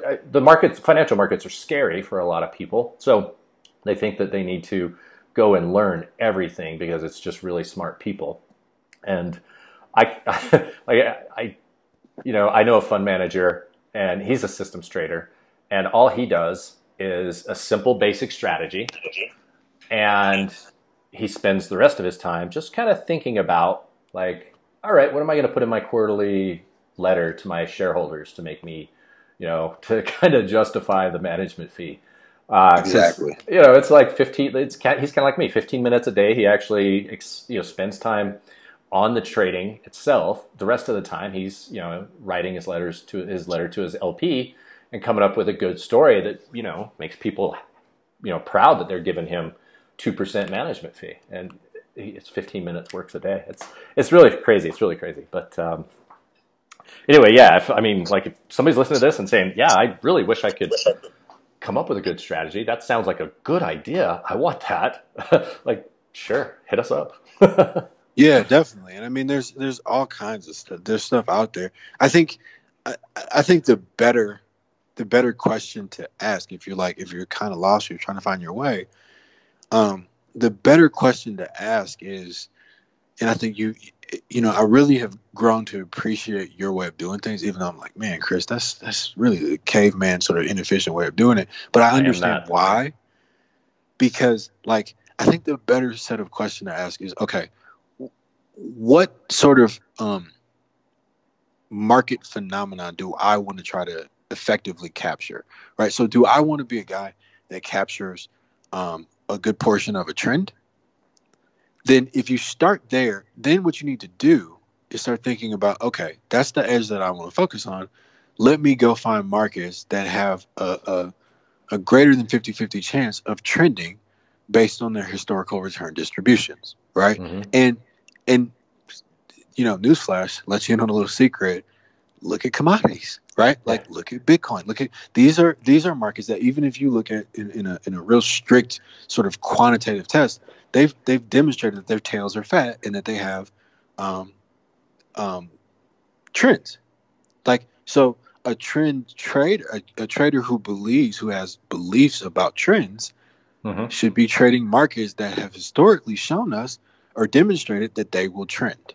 Then you drill down further and you say, okay, let me, whether it's in Excel or whether you have skills like Ryan in the macro chat, who's has the programming skills and stuff like that, figure out a way to keep track of these markets.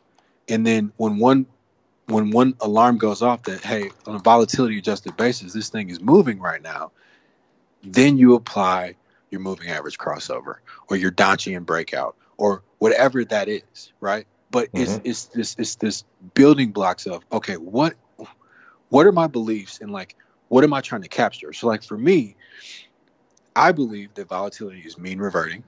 I believe that in the very short term it trends, right? I believe that people are irrational, and when they get scared, they reach for put options in stocks, and they will pay any price, which means that gives a premium to me if I'm willing to sell them to them. That also means that people get super euphoric on the upside, and sometimes they get too euphoric and too complacent, and maybe the calls get either, if it's like a super in the news type of stock, the calls get bid through the roof, and I'll sell those calls to you, right? Like, but I have certain beliefs around human behavior, people's behavior within auction markets, and how that reflects in sort of option pricing. And so therefore, I want to go to the markets or the equities or the commodities or wherever it is and be there to provide, to take the other side of whatever the euphoric trade is. But that's based on my belief. So it's my job to have my infrastructure in place to place me at those tables, right? But in the reason I'm going through this is because that's very different than saying, oh, I am this type of trader, like looking for this type of strategy.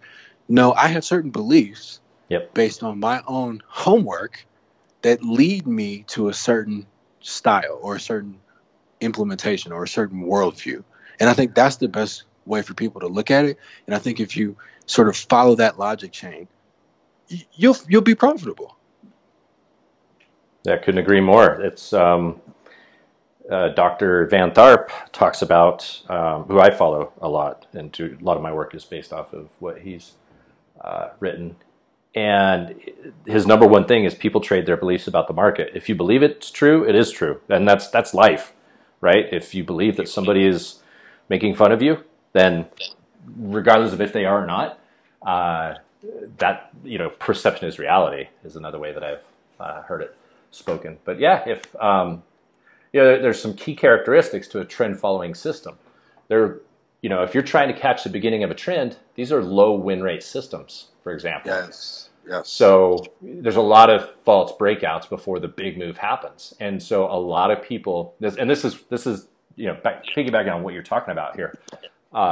If you believe that markets are trending, then you're probably not going to be good at trading a mean reverting system. Whether markets trend or mean revert more of the time is irrelevant. It's your belief. So I hand you a beautiful mean reverting system which has a high win rate, just doesn't make huge multiples on its trade. You usually take a point of risk and make like a point and a half of profit and you're getting 60, 70, 80% of the time you'll be right. Barely 80 if ever. But on a trending system, it's going to be less than 50% of the time just on the I'm looking to get in here. Now, if you're looking for a higher win rate system, you need on a trend, you need to sit. You need to know that just when it looks like it's going to go, it usually turns. And just when it's done turning, it's usually going to start going again. And so you take a step away and you're like, okay, I hate losing. So let me move, instead of the initial breakout, let me look for a breakout, a pullback, and then maybe another breakout or a 3-run strategy. There's a bunch of things out there. And you just say, and this is where the buy stop, buying above where you don't get into the trade unless it's heading in your direction. That suddenly you take a 20 or 30% win rate system, you're juicing it up to 50%. That's one. Now you have an edge. You're trend trading. Okay, I believe in trends. And now I found a market that's trending or has trending characteristics to it historically. Okay, now I'm playing baseball with a bat and not a tennis racket. Cool. I'm in the right arena now. And then you add another thing like an entry technique of a buy stop above, confirming that it's trending.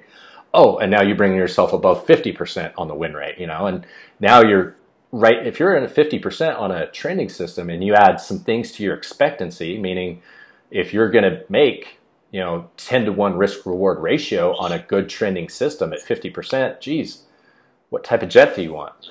But you have to stack these edges that are not like celebrated. They're basic. What do you believe? What arena are you playing in? Make sure you got the right tools for that arena. And, and let the market confirm that it's actually doing it before you jump into it. Like, those are 3 quick things that you could do. But the majority of traders just say, oh, it's trending, I'm in. How much did you buy? It was 300 shares. Why 300? Well, because that's what it said in my account that I could buy. Why not 287? Well, who buys uneven numbers? And suddenly, right.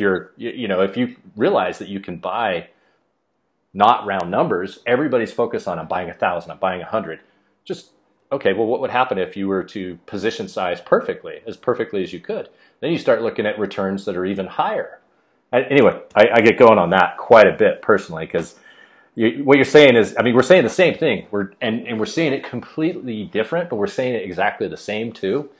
And it is and I think also, to not to get all Inception, several layers deep, but when you talk about vol traders and what I would say, what I would call value volatility traders, like, I trade both ends of the sort of risk profile. In other words, so like for me, so back in December of 18, when everything was selling off, and the skew was super, the SPX skew turned into a smile, and like all options were bid up, and people were just going crazy and panicking, and vols through the roof. Like, that's a time where sort of a higher win rate strategy has a positive expectancy, and that's what I want to enter. So that's a time when I want to be short vol, short gamma, because people are just panicking and things are going crazy, right? Now, on the flip side, there have been plenty of times where, because I stare at this stuff all day, where because the SIBO's greedy and the CME's greedy and everybody wants to make money, they basically have daily options now, right? Yeah. And if you want to play Inspector Gadget like I do, there have been plenty of times when vol gets real cheap, and those straddles don't take anything for the ES to move, for you to make a little bit of money, right? Yep. And so buying the straddle would be the equivalent of a lower win rate, 50% or lower strategy. But because of the EV of it, and because of the discount of it and the pockets of value, I'll do that. Like, I'm not wedded to either side. It's just where do I see some good pot odds? Yeah. And that, I know that might confuse people who are just starting out, because it's like, well, Chris is saying like you have to pick one. Well, you don't. You just have to visualize sort of the return distributions in your head, or even model it out on a piece of paper or in Excel or in Python. But you have to be able to think in the long run, but still, at least the way I trade, identify where the value is. And that can be, in some cases, that could be in a higher win rate, which would be like a short gamma or a short vol, or a lower one in with buying vol or buying gamma, right? And it just depends on where you feel like the good opportunity is. And that's more of an advanced level when you get to that point. That's sort of like, getting to the higher nirvana level, and it takes a while to get to that point. So when you start off, right, just to keep, because there are plenty of people, right? Let's be clear. There are plenty of people who just sell downside puts on the SPX who make millions of dollars. Okay.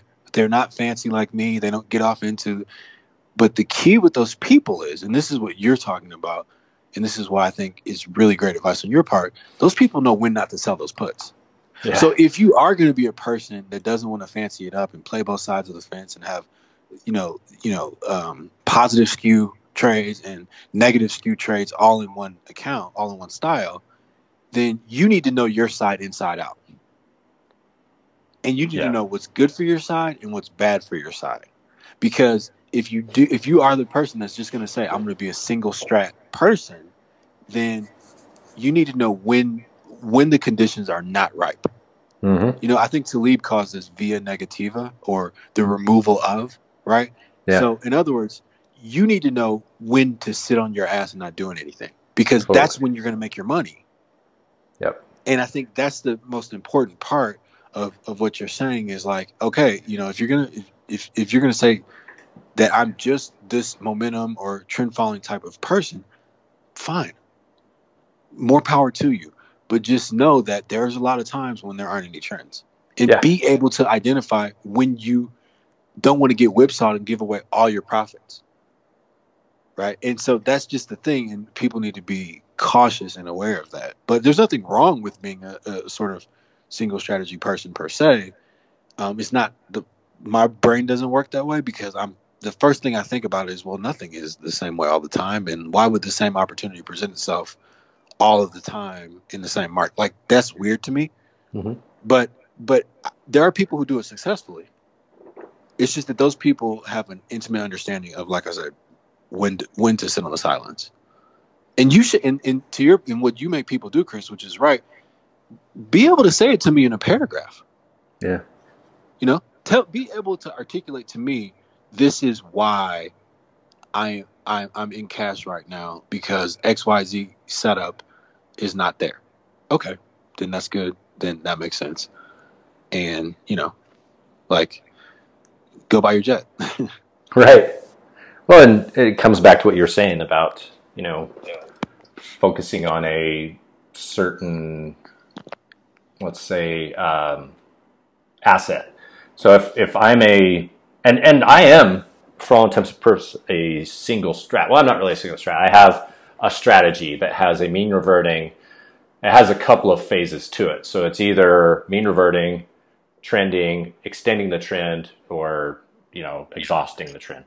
But generally speaking, I just have a universe of, we're probably up to about 20 assets right now, mostly currencies and a couple of futures contracts, ags and metals and energy. And I literally do exactly what you're saying. I scroll through my charts every day at an hour after New York equities close and discover, is there a trade? It's binary. Is there a trade? Yep. Is there a trade? Or nope. And if there's no trade, I don't trade. And my account doesn't fluctuate dramatically up and down. It's just a nice, simple, steady trend. With a lot of, if you were to look on a day-by-day basis, it would be kind of sideways on asset value or on account value. And then there would be about a week or two where it trends, and then it goes sideways for a little bit because I sit on my hands. And Yep. I've thought through, like, how do I want to live my life? Me and my wife, we travel the world. We live out of suitcase. We hang out in Airbnbs, and I like to hike. I like to do all these things, and that don't mean me sitting in front of a screen all day and yelling at Twitter and Bloomberg. And this is the life I lead. So it's 100% the case. And like you're saying, so you're a single strategy trader. Then you just create a universe that's big enough to fund your lifestyle. If there's one trade per year, well, then that may not be, at a 50% win rate. That's a tough one. So you have to expand your universe to, maybe you drop your time frame. Maybe your strategy needs to have 2,000 assets in it, in the universe of assets that you trade or mess with. That way you can get into it and be involved. You just have to keep going down that path. Like, I found this amazing system, high win rate, good R multiples, great expectancy, looks beautiful. I love the style. I'm a trend. It's a trend. All these things, and then you have 3 trades per month. And that's exactly right. But Chris, here's the thing though, right? And I don't want people to listen to us and then you'll go on one of the big name podcasts and listen to them or listen to the pundits or the gurus or even in some cases the CTAs or the fund managers. Because again, this all goes back to self-actualization and doing what's best for you. Because and where I'm going with this is that what you'll hear from CTAs and from fund managers is, and this is where I think people get confused. I'm trying to sort of predict into the future, like the issues that people will run into once they leave us. so to speak.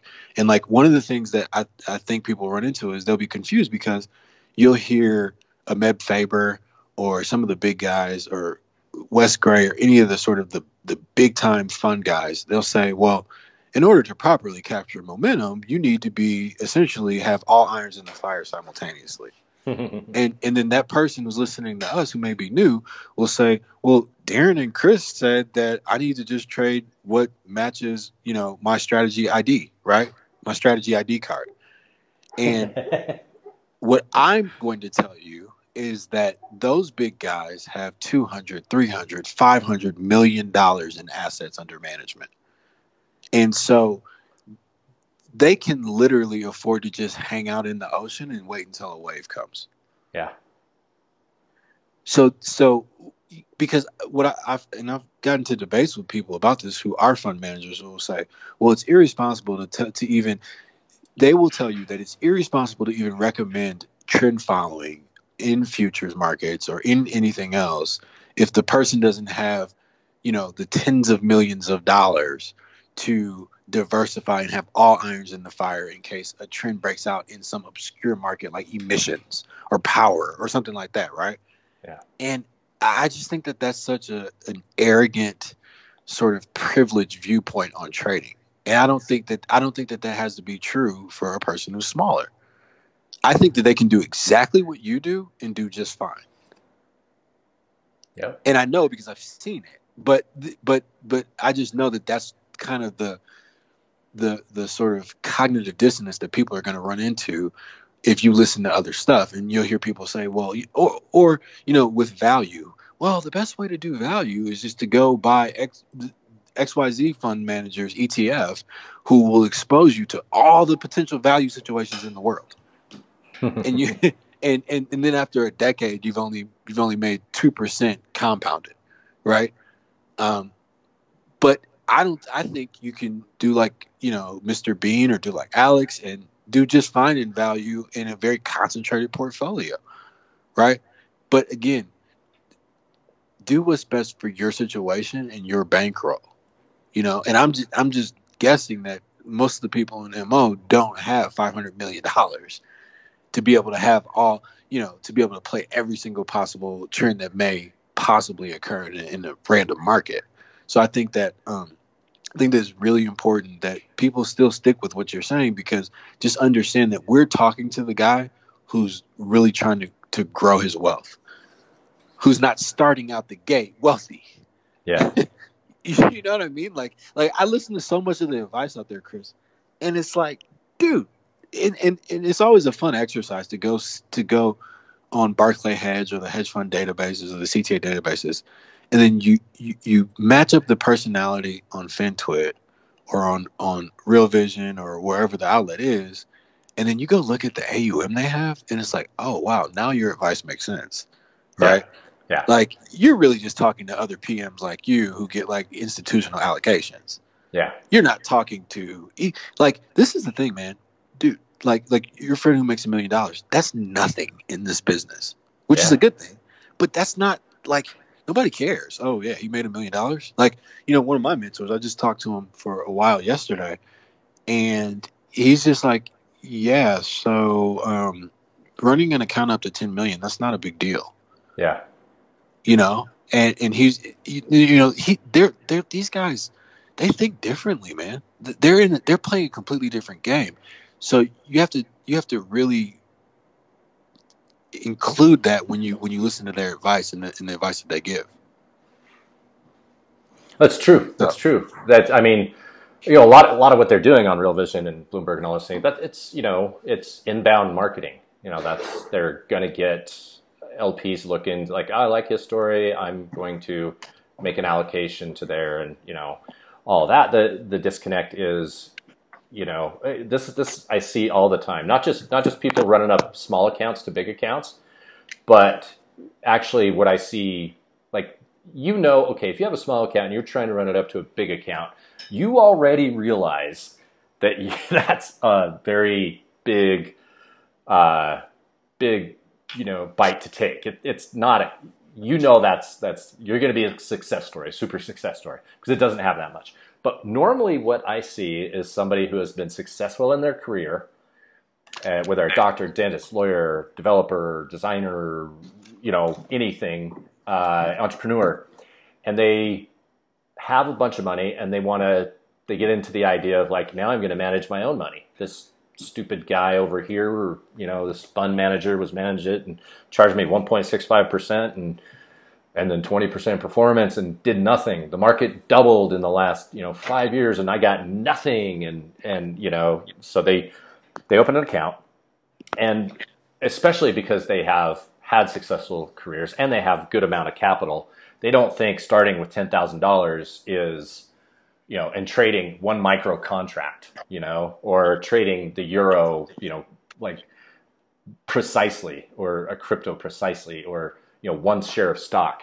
They don't see that. They're like, well, I've got $20 million. Why would I do it with $10,000? Well, because this is how you learn. This is how you get at it. And a lot of times they'll come in with a big amount of money and they'll turn it into a small amount of money real quick and, never completely become good at trading. They'll have some great wins that they'll remember, and it'll probably draw them back into the game another year or two down the road once they blow up an account, and they'll come back thinking, okay, I'm restructured, and never get to the important part, like what you're talking about. It's just getting really focused on things that actually make sense, not things that, like, thinking about the things that make sense too, not just listening to Meb and O'Shaughnessy and the prolific people. Dude, I really think the retail guys, those guys are brilliant, right? Especially O'Shaughnessy. I really like Patrick O'Shaughnessy. I think he's amazing, right? I think he's just boy genius, right?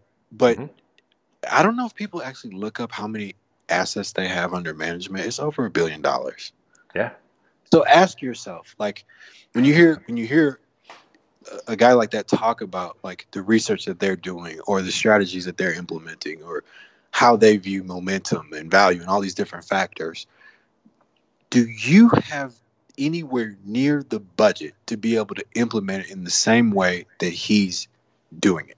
If you don't, listen to him. Listen to how he thinks. Brilliant guy. But then you have to apply it to your own situation. And that's how you're going to get out of the rut. That's how you get out of the cycle. I'm telling you, dude, and because you have to build a high level of self-efficacy and self-belief and self-confidence. That's how you get out of it. That's really the secret. The secret is you figure out that, okay, I need to do this, which may not be pleasant, but this is going to get me out of my small bankroll, small account hell. This will actually get me out of it. And I may not want to do it, but this is the best thing on the menu for me currently. And I think the more people really start to internalize that, then they'll make the turn and they'll be okay. Yeah. But it's just that they don't, generally speaking, like, they don't have anybody who really talks to them in this manner. I'm telling you, dude, you'd be surprised. There's not a lot of people that just give people straight talk and talk to them like adults. Adults who are interested in starting a new career and becoming a professional trader. They don't have people who talk to them like that. Yeah, I 100% agree. It's even, even the prop shops are, the retail prop shops, I should say, like Top Step and all those. What I like about Top Step is that they do, Top Step Trader is basically you put up a fee, you do a paper trading tryout of, usually it's a handful of futures contracts, and you trade within their trading parameters. And if you're good at it, they'll give you money. Other prop shops, that retail can get into without having a math or science background, are you pretty much kind of try out, you put up a strategy, put up a little bit of cash to like buy into the service to prove that you're, actually going to do it. You paper trade that, you present the strategy, you paper trade the strategy for a little bit. And then at the end of time, a certain window, they're like, okay, yeah, here's $2,000. Or we'll match what you have. And, if you have a $10,000 account, a lot of them will throw in $10,000. So instantly you're swinging a $20,000 account as a retail person. And the only reason, like, think about this, your downside, their downside's covered because all your losses are covered out of your account. Once your account's done, you're out of there. But they're putting in a great amount of work to say, hey, we're happy to fund people who are good at this job. Here you go. We've got money for you. It's all yours. You come in, you present the idea. Sounds interesting. Let's see how you do it. You paper trade it. All right. You made money over that period of time. You stayed within the risk parameters. We feel comfortable that you can do good with our money. Here's a little bit of money. And I mean, I know a guy who's running. He started out like 10 or 15 years ago, 10 years ago. He's running a $20 million prop book, and at a retail firm, not like, the big prop trading, institutional prop trading, but a retail firm. And the average account size there is probably $5,000 or $10,000. He's running 20 because he's just consistent. And you think about this, being consistent, making 1 point a day, and you have 20 million to work with. Like 1 point on $20 million, whatever 1% risk of 20 million, you're going to make $50,000 a month. Like that's not bad. And the successful retail people are doing that, like going out and you rev share it. And in fact, they take 20 or 30% of the profits that you make. That's it. You get like 70 to 80% of the profits every month. Like there's a lot of ways to go about this, and it all looks like being consistent, having a strategy, obeying, being very disciplined, and just continuing it over time. That's the solution. Like it's we spent 2 hours talking about that.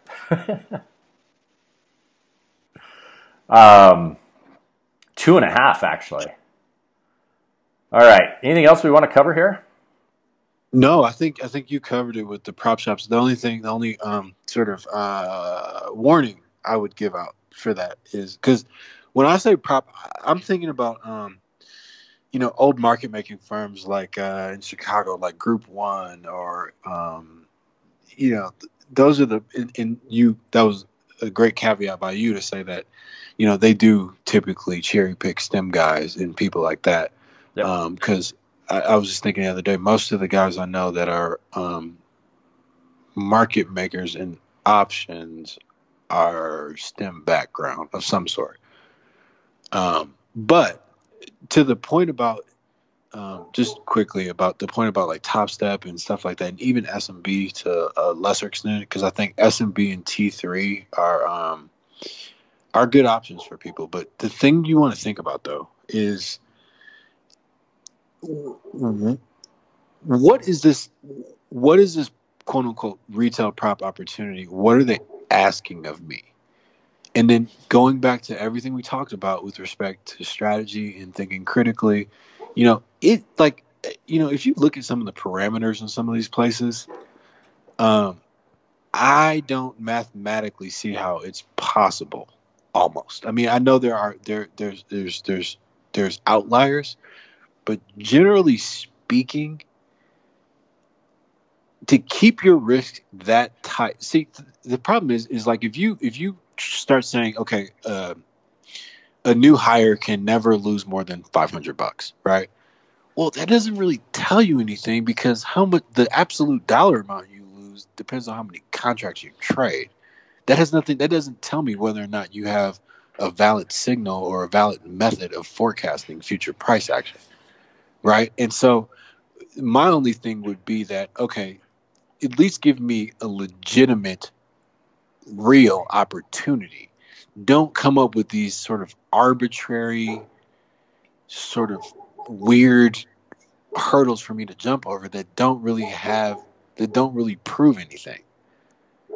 Right. And so that would just be my thing, because like 500 or 50,000, I mean, that doesn't tell me anything about your edge. What is that? That's silly. I mean, because then you end up in the game where, like we were talking about, we're just putting stop losses inside of noise just because of what?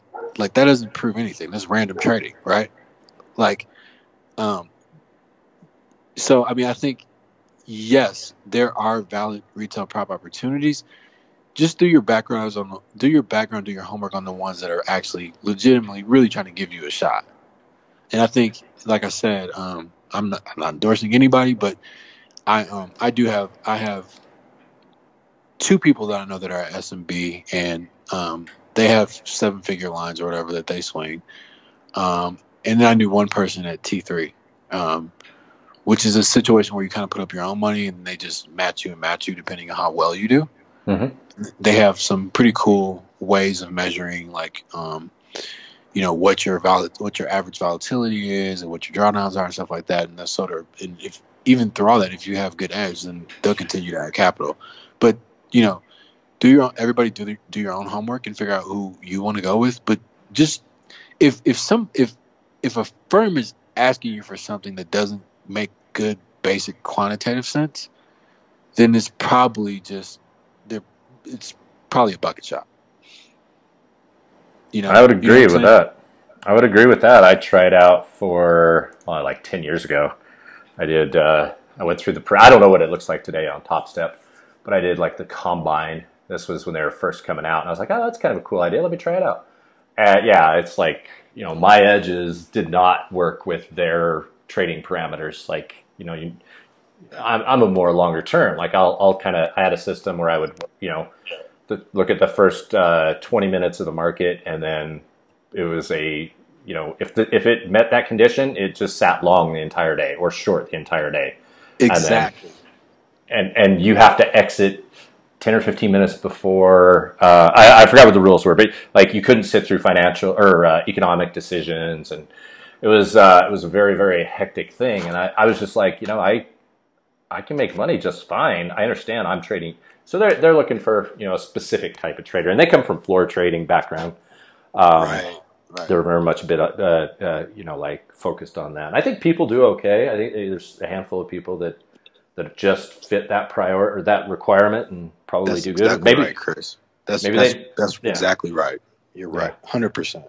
Yeah, but I mean, and there are people as well. Like if you have a really good strategy, like there are people who will fund strategies. There are yes.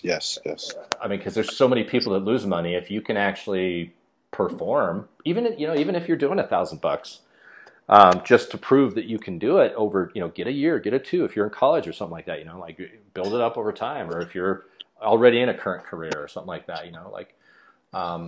but if you can build a strategy that you can manage, and that's everything I talk about is just, cut your expenses down to nothing, as low as they can be, and then all you need to do is make more than that trading, especially how I live. If I can cut it down to like $500 a month, probably, or $1,000 a month with, doubling my wife in there.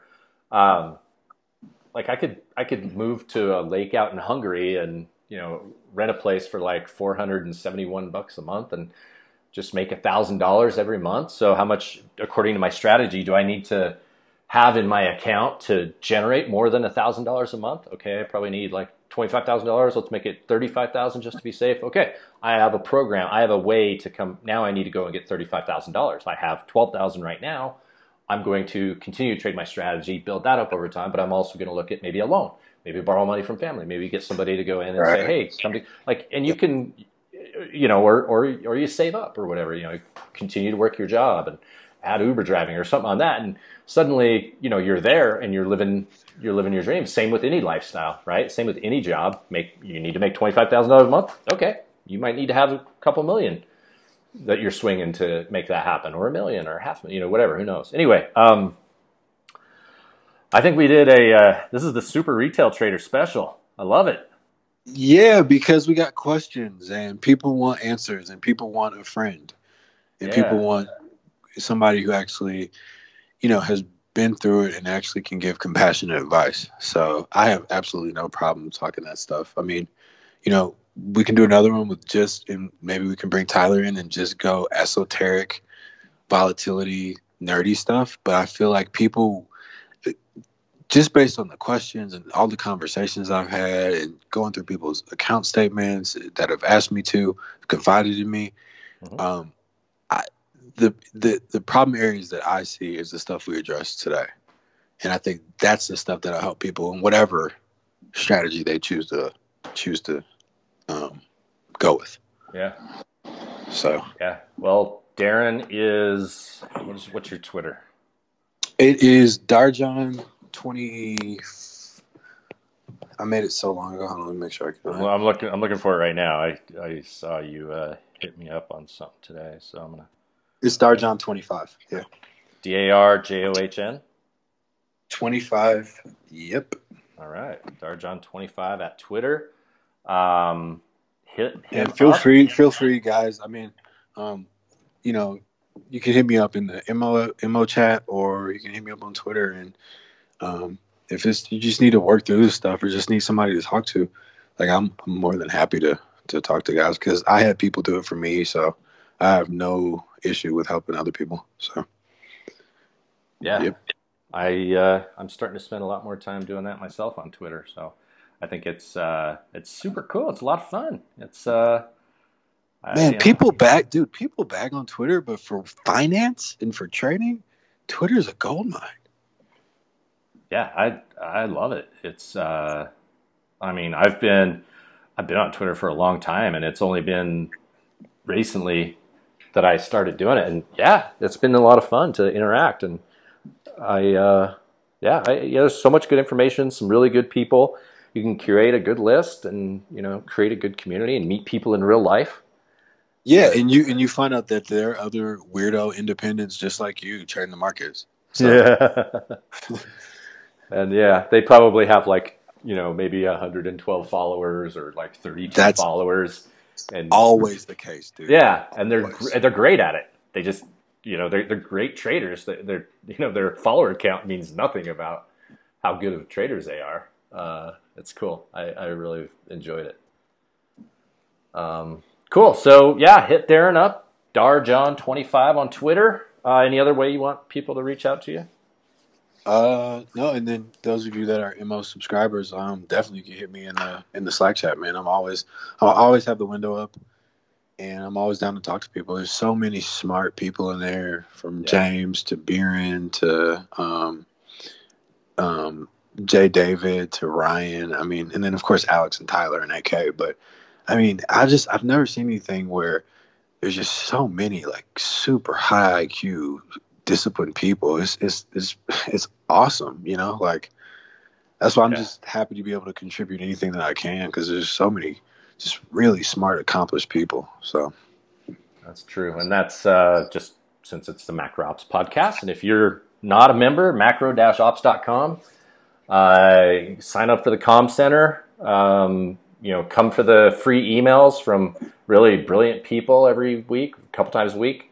To the private, we got some really in-depth reports. Alex and Mr. Bean are putting together some really in-depth research. I'm more of a systems trader, and I like to work with new traders myself. So feel free to come in there, get into the Macro Ops community, or like you said, just hit us up on Twitter. I'm Chris D Macro, ChrisD Macro, sorry, on Twitter and Instagram, and Chris at macro-ops.com. But if you got any questions on this stuff, or you want to chat, you need a strategy, you want to get into it, hit Darrin up, hit me up, hit up another trader on Twitter if that's what you want, if that's the route you want to go.